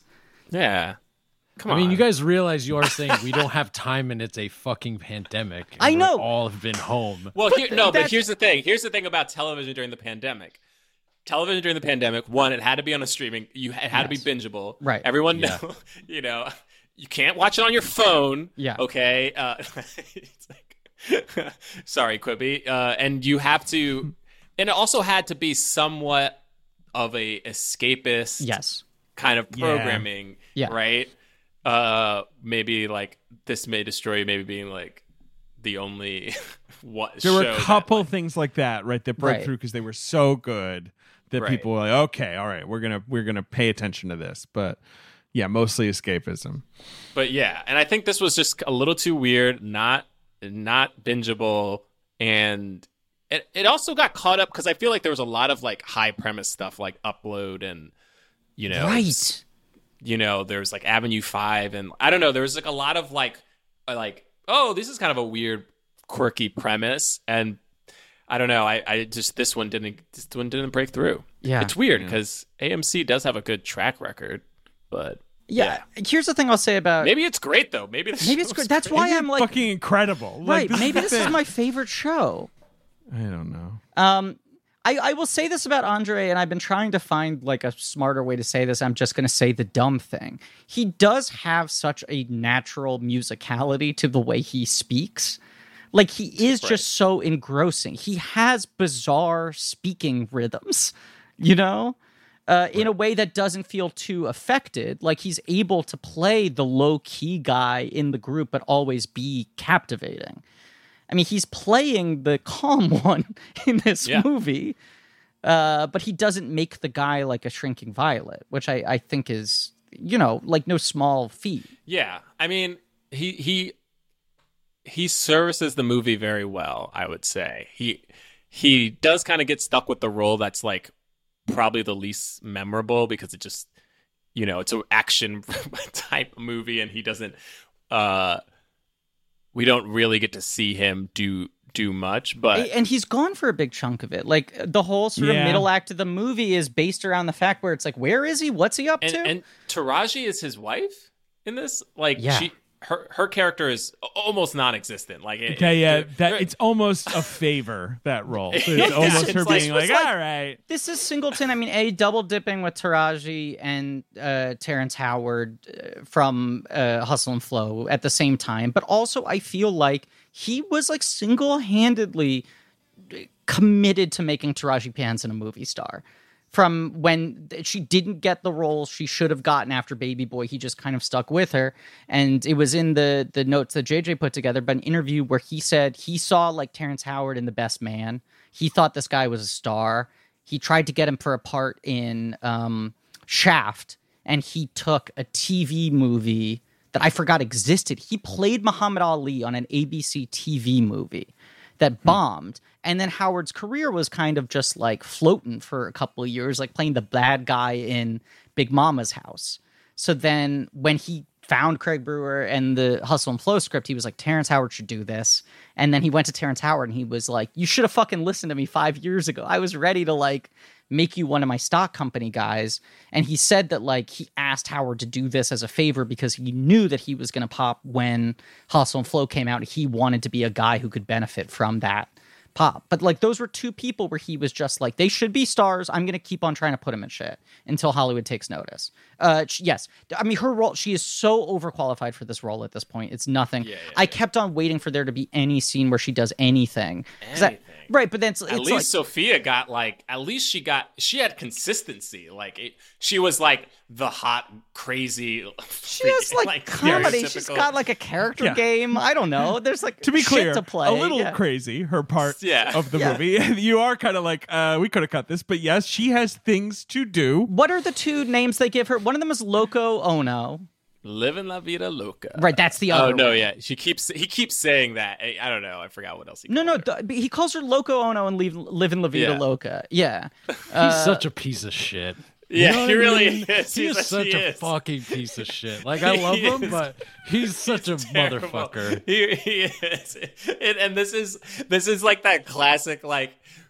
I don't know if you can make characters like this that you love it. We're watching Lost, and it's the same thing with like Sawyer. You're just like, Sawyer is a horrible racist, like he's a terrible person, and then like and like it's like this lovable character, and you're just like, you can't make characters like this anymore. But also, like, look, the next year is The Departed, where he finds like his perfect role, right? Oh my god, perfect, right? And they're just like, what if you suddenly took the burden of being a leading man off of Mark Wahlberg and just said, shoot as many spitballs as you want, right?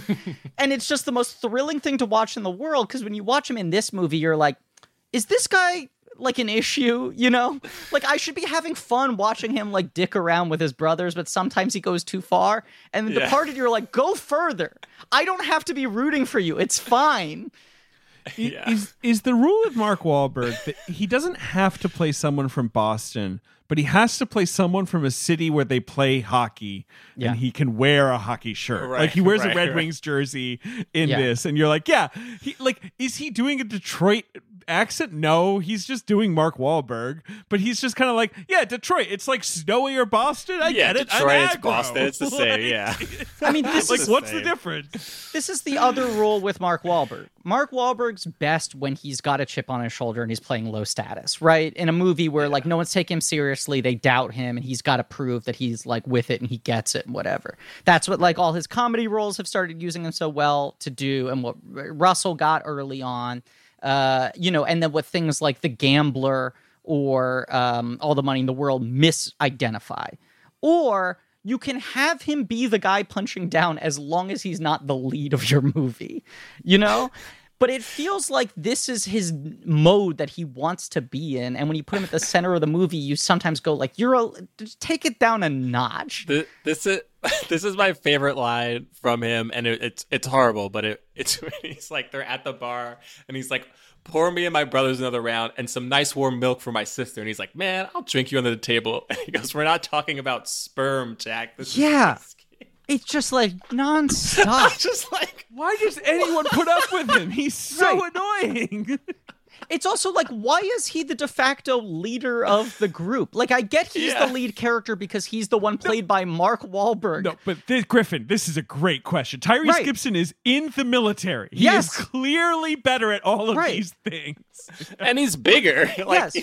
Is there any reason why this guy is the largest role of the four brothers other than that he's the one played by the most famous actor? And the answer I kept on coming back to is no. I think he's just like, he's the craziest. I mean, he is crazy. He certainly will interrupt a high school basketball game with a loaded gun or whatever. Loaded gun. I got the rock now. Okay. Oh my god. Oh my god. When he goes, I got the rock now, and he does a couple of dribbles, and you realize that he is at least a foot shorter than everyone around him. Like truly every single person around him. He drops a few and words. I would say at least one. Maybe a couple. Yeah. Yeah. I mean, obviously the idea being he's, from this family. I grew up with black brothers. Yeah. Right. But still, where you're like, wow, like unblinking Wahlberg. You just, I mean, he sells that this guy definitely would act this way. I buy it. Totally. Right? I mean, yeah. Let's say 3 years later, his agents would not have let him do this. Like, he'd be like, but it's realistic. And they'd be like, Mark, you cannot say that word on camera under any circumstances. I don't care what you're playing. You seem too happy saying it. You're having too much fun. The IMDb trivia fact I want to throw out here: almost all of Mark Wahlberg's lines were improvised. Garrett Hedlund had difficulty improvising his lines, so director John Singleton and Mark Wahlberg helped him through it. What that sounds like to me is Mark Wahlberg kept on insulting Garrett Hedlund, a 20-year-old actor in a lead role for the first time, on camera, and Singleton had to be like, come on, just say something back. You just say Come something on. back. Yeah, right. Stand up to him. You're a foot taller than him. Right, but it does feel like those scenes are him being like, hey, fuckhead, stop drinking so much cum. And then Hedlund's like, hey, come on, guys, I like girls. Like, his comebacks are they make sense when you realize they were not in the script and Hedlund was thrown off. I mean, Hedlund works in this movie in that he feels like the youngest brother who is just kind of along for the ride. He's like the lookout. 100%. But he's not bringing a lot to the table in terms of crime fighting. No, I guess. and his character's the most underwritten, but he looks really fucking cool in this movie. He's Ben. Ben, please speak to this. Yes. Yeah. When I saw this movie in theaters, I remember asking my girlfriend at the time to try and cut my hair like his hair. He's got that thing I don't think I've ever seen anywhere other than on this head, where he's got like the long stringy sideburns. Do you know what I'm saying? That's what I loved about it. Yeah. It does work. It's weird. It's weird that it works, because I'm like, not a bad looking dude. No. Like, it works for him. He sells it. Yeah, it didn't look good on me. I was going to say it's not fair to say his character was underwritten, because we have a scene where the mom looks at him and says, I know you went through some really bad things before you got here. Yes. And he is shaking in fear. So we know he went through some really bad things. We know he went through some really bad things. And look, Hedlund plays all of those moments really well. Like, very real. I believe it. Even just his sort of like bottled crying at the funeral. Like, every time they cut to Hedlund and give him a shot where he has to express a lot with zero dialogue, that guy knows how to fill up with emotion. Like, he's there. And he must be like, look, this is these guys are all I gotta make an effort with every bit of material, right? Like, he's clearly trying, but I die on page 75. I gotta do as much as I can. Yeah. I was kind of surprised he died. That kind of shocked me. I figured the brothers were gonna make it. Yeah. Yeah, man. It's dude, the death rocks you. One of the brothers dies, man. Yeah. It's Sometimes the brothers die. And that's why you gotta kill Chiwetel Ejiofor. You got to kill Victor Sweet. Get him. You gotta get him. And they gotta set him up. Talking about cold crime, snow crime, and all of that, it's like Fargo obviously does this really well. But when you get to this final Andre versus Chiwetel standoff, I just love that visual when you have the ground and the sky are the exact same color of white. Yeah. Yeah. When it's just ice and snow and a totally white sky, and it's just like characters existing in like a void. It's unnerving. Very. I read the warmest it ever was when they were filming this movie was 24 degrees, and it was often below zero. Wow. Jesus. Wow. Crazy that's like a major American city. It sounds cold. Yeah. And I live in New York. New York is cold. It's not like New York is Toronto hot and in the Detroit. winter. Toronto and Detroit. Like the most major city in one country and one of the most major cities in another country, both presented as inhospitable in this film. Oh, man. Oh, there's one other part where Victor Sweet is like, I guess they're at, I don't know if it's the dinner table or the poker table, and he looks at it, this other guy, he's like, oh, you got married? And he was like, yeah, maybe I'll have to take her for a ride. And like, there's a look that he gives that is maybe the most disturbing look I've ever seen on screen, where it just the lust and like villainy in his eyes is just like truly. I like had to look away. It was so crazy.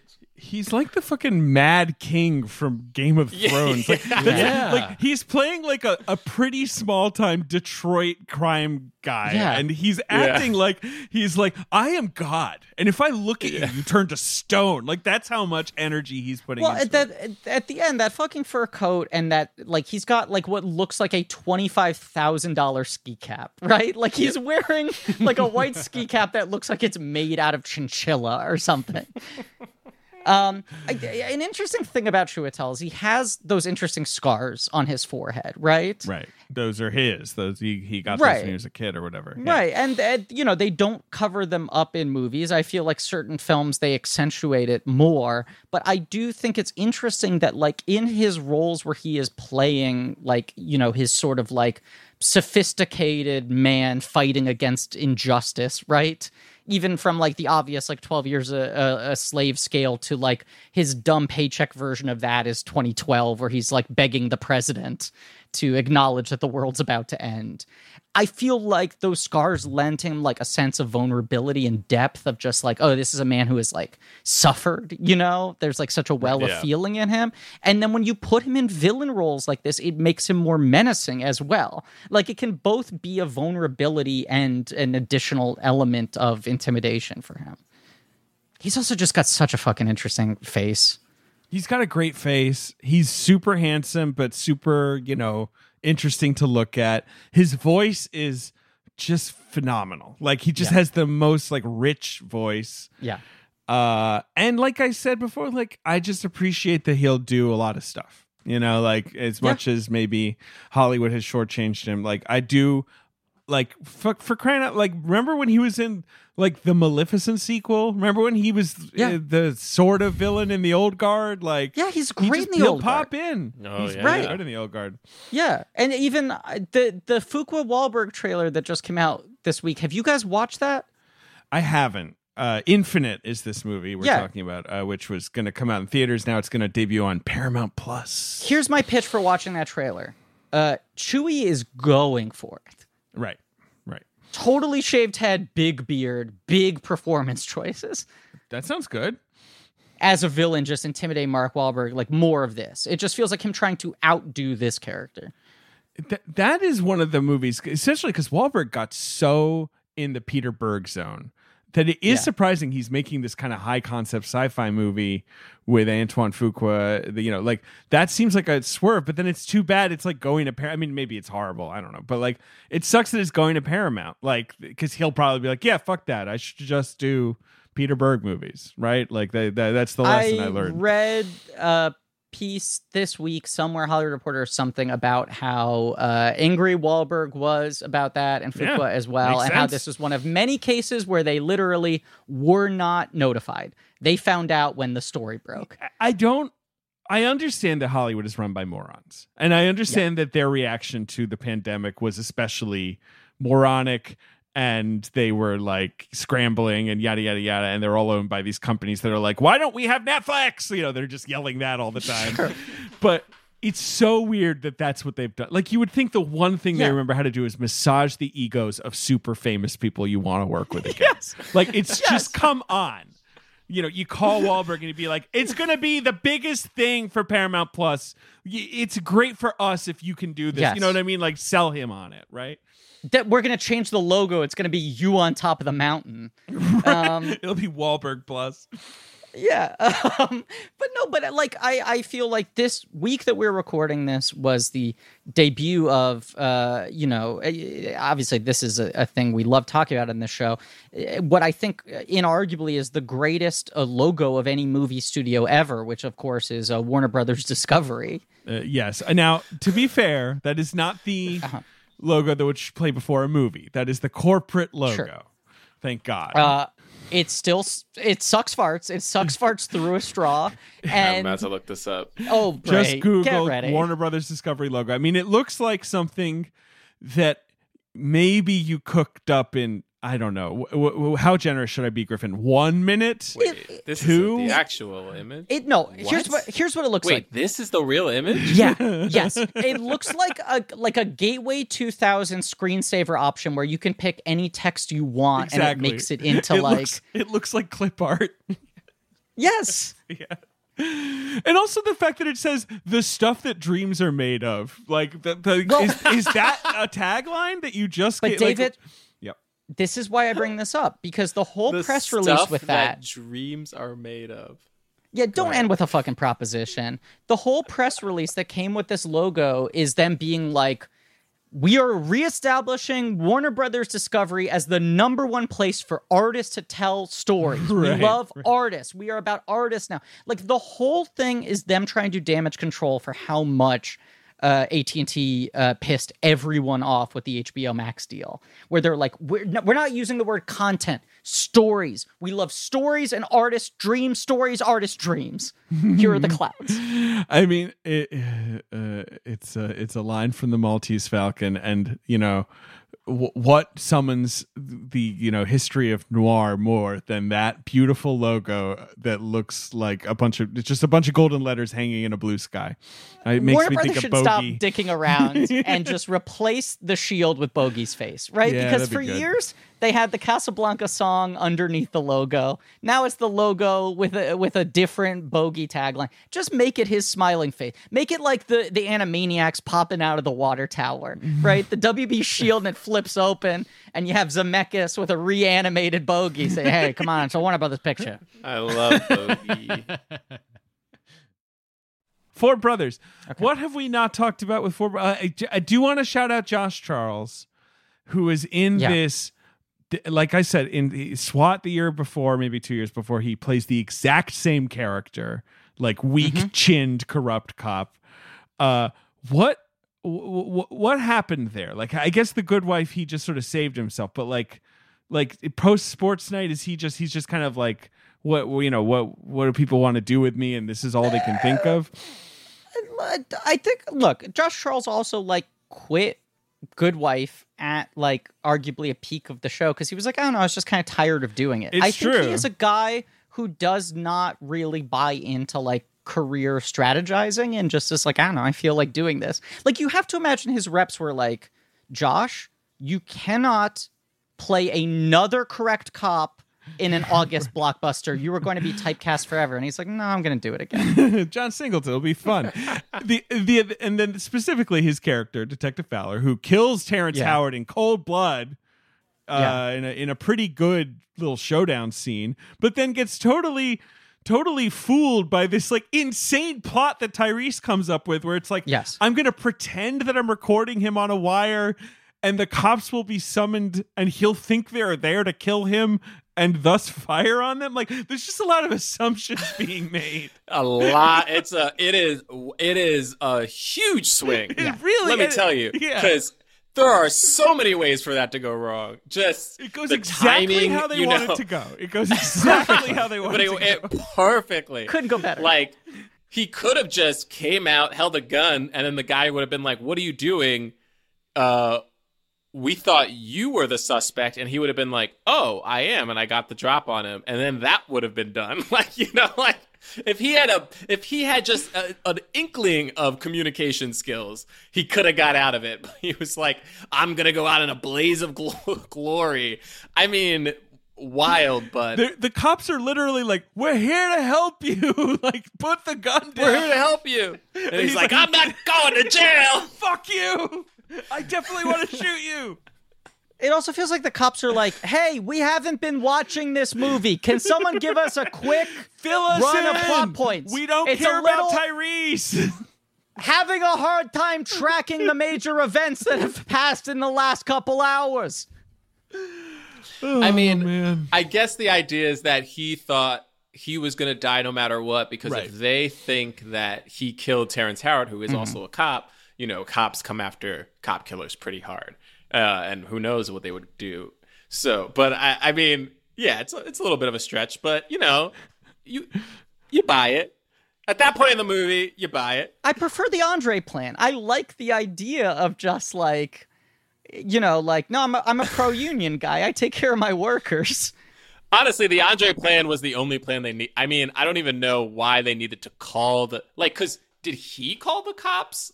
They called the cops. Right. It's true. Right? Sophia was a part of the plan, right? Like, she's the one who told. Yeah. So it's one of those things where she goes to the cops and says, "This guy, like, they're going to kill a cop at here." And so the cops are going there to ostensibly rescue Josh Charles. It's not like she went to the cops and said, "You got to get Josh Charles." And they just they do such a great job. Just it's it was one of those things where you kind of like, why wasn't it just The Wire? Like, why did you have to do this switcheroo? Get his confession. It could have just been that, and everyone would have been okay with it. But it was like, no, that's what people expect. Let's have them be even smarter. They'll say it's a wire, but it wasn't even a wire, because they weren't able to do that. And you're like, oh, okay. That's where the movie frustrates me a little bit, and it's just because like Singleton directs this well. You have such a capable cast. It's such an engagingly simple premise. It's such a like pleasantly unpretentious movie that knows exactly what it's doing. And I just kind of wish there was like 10% less incomprehensible, overthought plot mechanics and 10% more just kind of like character investment. Like I literally just feel like I want 10 minutes distributed across the movie of them being brothers beyond what there is in the film. Right. That's fair. And instead there's like insane shootout scenes, and then Terrence Howard shows up and is like, yeah, this is no problem. I can cover this. Like it's fine. It's like, no one's going to ask you any questions about this. It's no big deal. Yeah, they probably could have had one less, interrogation, four brothers interrogation of somebody. They had maybe 4. There are scenes that are raw though, like that scene where Wahlberg interrogates the guy and then doesn't shoot him, and the guy says "Thank God," and Wahlberg's like "Thank Victor Sweet" and shoots him. Where it's like that's nasty, but I kind of like how brutal it is. Like this is not a totally easy to root for hero, right? No, and there's the Sofia Vergara washing machine sex scene, which is once again just like. Specific choices are being made here. This movie has. I mean, that was for the teenage boys. Sure. They put that in there for the teenage boys. Could you just imagine going on to a time traveler going back to the set of Four Brothers in 2004 and go which person in this cast do you think is going to become a mogul in 15 years? Right. Sofia Vergara is always on those lists of the highest earning stars in Hollywood where you're like, she makes $50 million a year selling coconut water or whatever. Yeah, she just has she is America's most beloved shopping figure, right? Yeah. She does Kmart, she does Pepsi, she does Head and Shoulders. She's got all the, products. She's married to Joe Manganiello. That's wild. I don't think I knew that.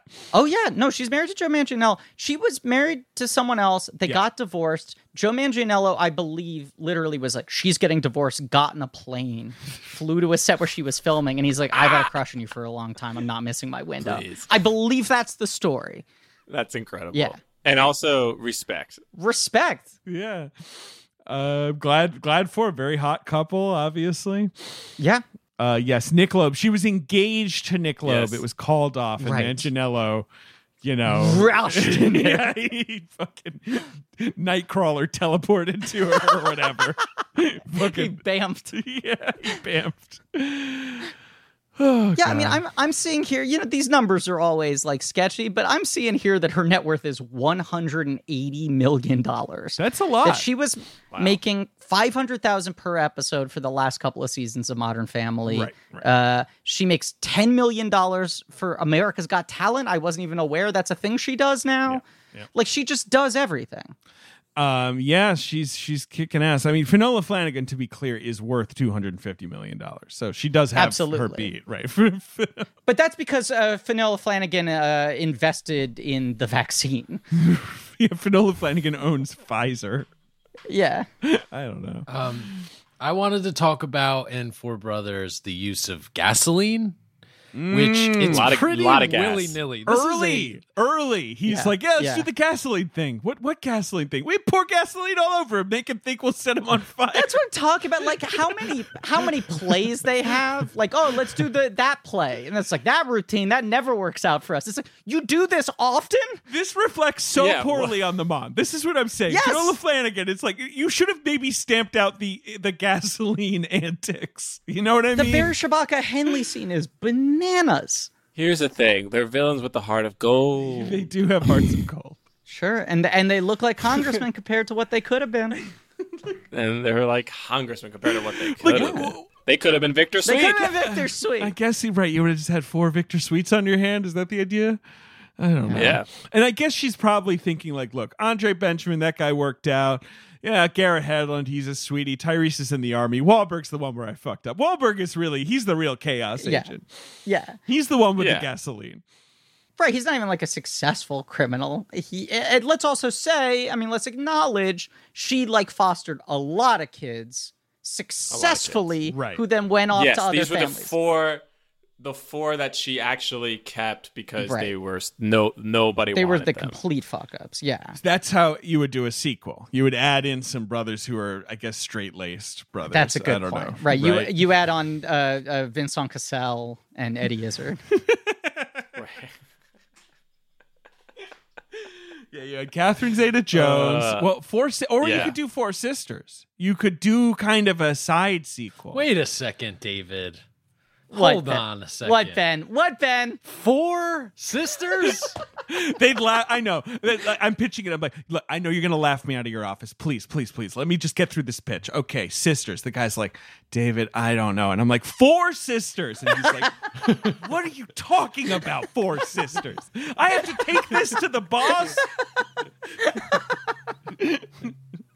I just imagine, though, that these fucking, like, junior executives at these studios are, like, going through filing cabinets, looking at every title they own and going, like, is there a gender-flipped version of that? Is there a version where I can literally just change 2 words in the title and now you know it's about women? I mean, what men want. Exactly. That's what I'm saying. I'm just surprised almost they haven't been like, it's 4 sisters. I don't know. Who gives a shit?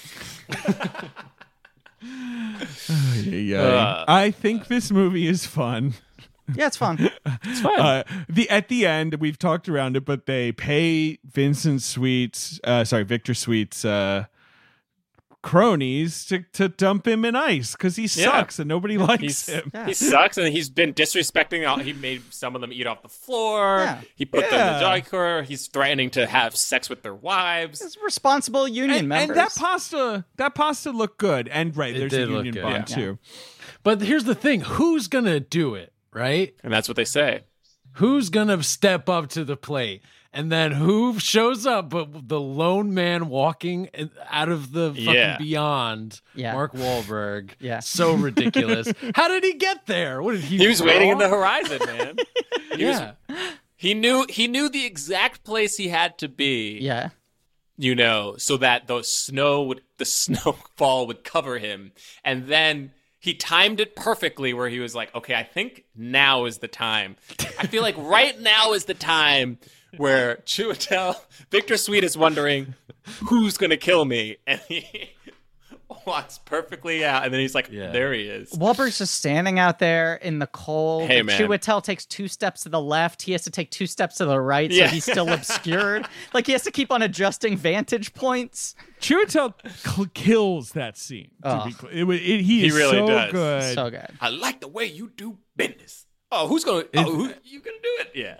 All that stuff. All his, like, sort of vamping. And they drop him in the ice. They do. They sure do. Look, next week we will talk about Abduction, which neither of us have seen, David, but by all accounts That's a tough one. Right. By all accounts, that's the one where he his voice as a director becomes anonymous, right? Right. But, it's just not a winner on any front. Right. No one really sticks up for Abduction. But his 3 big, kind of Hollywood action movies that he made, Too Fast, Shaft, and Four Brothers, I do think are interesting. I know so much of our podcast has become like the fucking both of us being Eli Wallach. Going back in my day, they used to do things this way in the industry, right?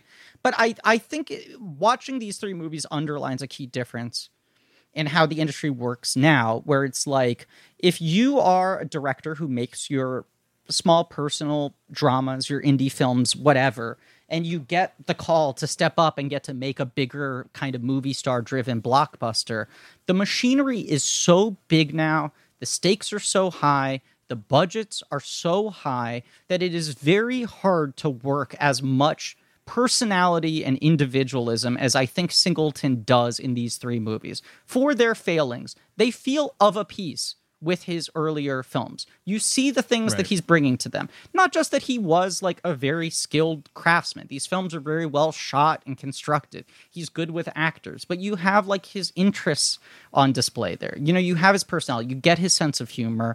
As Bilga pointed out, how much his movies are about like male rage, right? Like men dealing with anger they don't know how to place.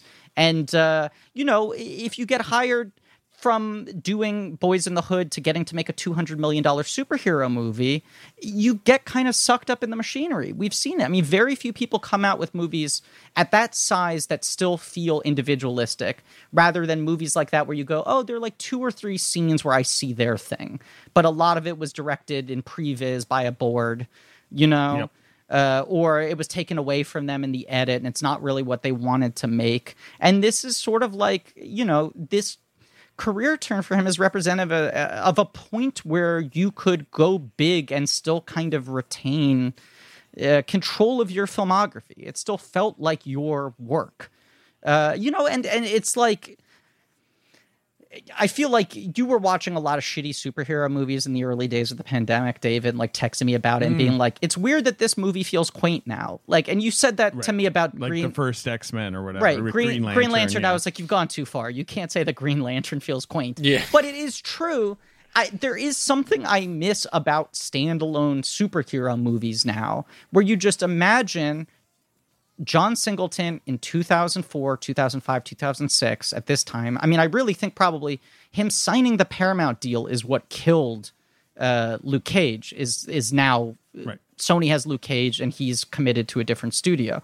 But you imagine him doing a Luke Cage movie with Sony in 2004, 2005 that probably would have cost like $40 or $50 million. And you're like, that could have really been an interesting movie. It would have been pretty good, probably. Right. It would have been flawed, but it would have been, and it would have been beginning, middle, and end, as you're saying. It would not have been, you know, setting up a bunch of, you know, it would have been like, yeah, here's this guy. You don't know anything about him. You're going to meet him. You're going to meet all his friends. You're going to meet the villain. He's going to fight the villain. He's going to win. And then someone's going to kiss. And it's just like, they just don't, you know. It wouldn't have been 2 Netflix seasons where 4 hours of story are stretched out to literally 20 hours. It wouldn't be so what will happen if Feige reboots Luke Cage in some way and it becomes way too high stakes, you know? Especially because Luke Cage's whole thing was like, this is the street level guy. This is the guy who doesn't get involved in the big cosmic Marvel shit, who's looking out for people on the corner and shit. I wish that movie existed, but I also wish that movies like that, period, still could exist. We'll play the box office game. Bray, is there anything left you want to say about those 4 brothers? All 4. That's crazy, bro. Or anyone. You can pick one. No, I mean, it's a fun movie for what it is. And like I said, like if you don't like action movies, you probably won't like this one, and you have to, you know, sit, of course, with any movie that's made honestly more than 5 years ago. It's like you have to sit through some stuff that you're like, ooh, okay, but like it's still, you know, it's I don't know, there's something about that definitely works, and I enjoyed rewatching it. I enjoyed it when it came out. I watched it a few times. I think it was just like, oh, this is a cool action movie that, you know, just kind of does its thing. Yeah. Yeah, I agree. You know, to me, it was like it proved John Singleton can do, like, it was like he doesn't need to just write something personal about race. You know what I mean? Like he can do just like this kind of movie, and he would have been great at it.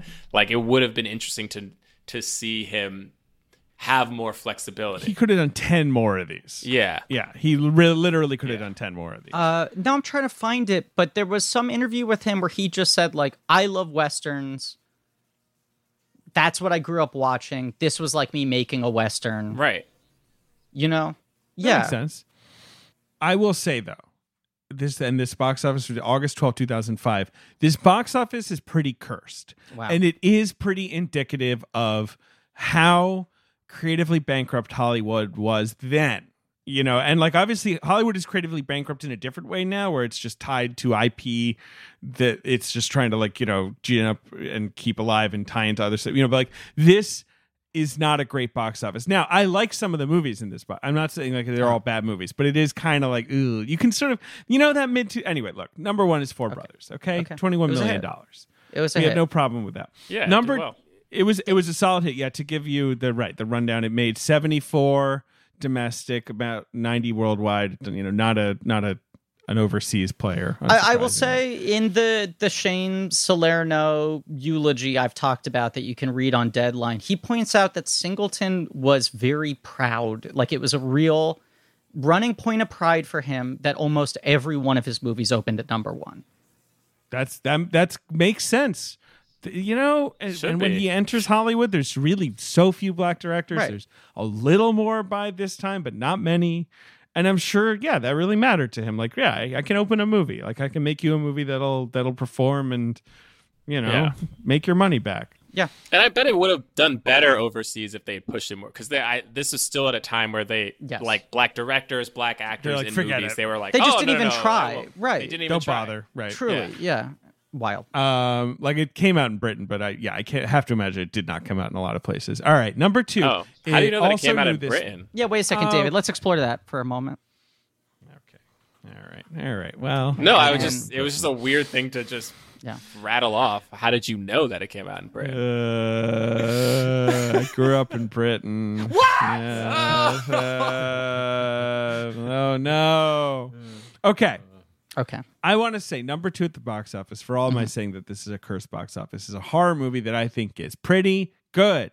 It's new this week. I feel like it was, you know, pretty much ignored at the time. Is it the Skeleton Key? It's the Skeleton This Key. is a movie that I also really like, with an overqualified cast. Yeah.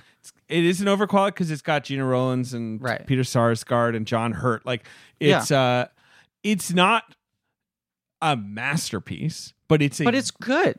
Good, not cheap. You know, like, it doesn't do dumb jumps. Like, it's a fun, creepy horror movie. It's got sort of an angle. It's got a pretty good, you know, twist at the end. It's solid. It's just a side. Kate Hudson, she's fine. She's fine. Ian Softly, who did Backbeat and also a couple of the worst movies ever made. Did K-Pax. Wings of the Dove, yeah. Inkheart. You know, so Skeleton Key. So, all right. So those two, it's like, okay, Hollywood's got some stuff on offer for you if you want to come to the multiplex this weekend. Number three, down from one last week. It's a reboot, it's a cinematic version of a television show. The extent to which you would not do this movie now, it's powerful. Dukes of Hazzard. It's the Dukes of Hazzard. Yeah. Oh my God, Johnny Knoxville, Sean William Scott, Jessica Simpson. In her Daisy Dukes. Burt Reynolds is Boss Hogg. Right? Yes, and Willie Nelson. Willie Nelson is Uncle Jesse, and I just can't remember. Does the Confederate flag get the with or the and above the title? On that one? I think it got both, unfortunately, because it's in a lot of that. Truly, I never saw that movie, but truly, this is how dumb teenage boys are. The only reason I was going to see that was because Jessica Simpson was in Daisy Dukes. Oh yeah, it was being sold pretty much on that, right? Yeah. It was despised when it came out. It made some money, right? I don't know. Yeah, it was a decent, but I remember there being actual like vitriol from all quarters. Yes. Like critics hated it, and audiences were like, "Well, it isn't for the critics," and they went to see it, and they were like, "Wait, I hate it too." I'm also upset. Number four is a comedy, a huge hit comedy this summer, a better movie than The Dukes of Hazzard, but Wedding Crashers. Not a movie that aged amazingly. I don't like that movie. I do not think that movie has aged well. I did like it when I saw it. I definitely liked it when I saw Hide your bridesmaids, guys. You hide them. The Wedding Crashers are coming. Yeah, not since Belushi and Aykroyd. Now I will say, as much as that movie is not aged well, feels like a movie that someone is going to try and remake. Oh yeah. Someone is going to be like, Wedding Crashers, people know what that is. We got to figure out a new angle on this. Woke Wedding Crashers. We'll figure it out. Yes? Yeah, here's the angle. They're women. I guarantee you they're already developing it. Griffin, stop it. My Four Sisters is my thing, okay? Wait a minute. Griffin. I'll do you one better. Not only are they women, they're lesbians. Oh, they're gay. Oh no. My God. Oh, they're crashing gay weddings? Oh, my maybe? Crashing I gay don't know. weddings. Topical. Hollywood's like, Topical. is this Hollywood with like the butterfly meme? Yeah. Is this woke? Is this inclusion? But what if it's the women who hate other women Yeah. Oh God. and only use them for sex? Is Now that number woke? five to round out, and I forgot that August was a real dumping ground for like shitty comedies. Yeah, You've got of a comedy sequel. A comedy sequel from a lesser comedy star, I will say. a lesser comedy star. Is it Deuce Bigelow, European Gigolo? Oh my It's god. all I had to give you. Yep. What all a I had to pull. give you. Holy Yeah. hell. Yeah. I was thinking found like, New this week. Not opening big. not opening well. At number 5. What were you gonna guess, Bray? no, this is not a lesser comedy star, but I was thinking did Big Mama's House 2 come out this year? Sure. Right. I But was just worse thinking- than that. Right. What's a comedy that had enough of a following to support a sequel, but not Right. enough of a following to release any time other than the end of August? That was the math for me. That was great. No, that was perfect. Yeah. Is that the movie where Ebert and Rob Schneider kind of got in like a fight about it? Like, because Ebert said it was a piece of shit, and Schneider was like, Deuce Bigelow, European Gigolo. Yeah. Yeah. Ebert was throwing He was hands for a salty. couple of years there in the 2000s because he had his Vincent Gallo dust up too. He did. He got salty at the end there. We love it. Yeah. All right. So the some other movies. You got the Charlie and the Chocolate Factory remake. You have Sky High, Griffin's favorite. My beloved. Yes. A movie that should have been a franchise, but also retains a purity because Disney didn't run it to the ground. Right. You've got Must Love Dogs. You must. One must. It's not the John Dahl war movie, The Great Raid. Exactly. It's just not the Dukes of Hazzard, Wedding Crashers, Deuce Bigelow trio. It just reminds me of that kind of nasty, sweaty mid-2000s Hollywood approach to comedy, especially. Like, they had a hand in its defeat, I guess is the point I'm trying to make. You know what I mean? Yes. Yeah, I think so. Well, also, I think the next weekend, 40-Year-Old Virgin comes out. Am I right about that? Well, let's find out. I think it's literally the next weekend. Yes, Griffin. And How? Thank you. How do you know that, you sick bastard? I am dead inside, other than the box office data that rattles around my brain. But that changes everything. That's the answer right there. Right, but still had to play that. It was like a Trojan horse because it was still coming in like, hey, comedies are for teenage boys who want to see tits and Yes. Unrated and out of control DVD release, like Yeah. selling the sex front and center. And then when people responded so well to like the emotionality of that movie, then that is just like great. Now you find new cheap stars, you let them improvise as low premise concept as possible, and that's the next 10 years of comedy. Yeah, the sort of like boys will be boys kind of grody cynicism goes away and is replaced by like, but sometimes boys are kind of nice, right? Right. I have to let you know that Tessa has been texting me being like, how are you guys still talking about this movie? Blank check, baby. And I check, said, baby. that's blank check. We are done.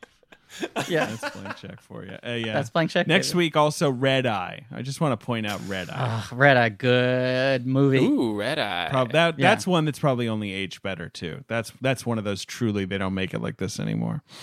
They don't even try to make movies like that. No, that is absolutely a movie that would go to Netflix now. I mean, to be fair, so do big budget movies. Yeah, to be fair, right. So does every movie. so does everything. Goes to Yeah. fucking Netflix. Okay, we're done. We're done. Four brothers.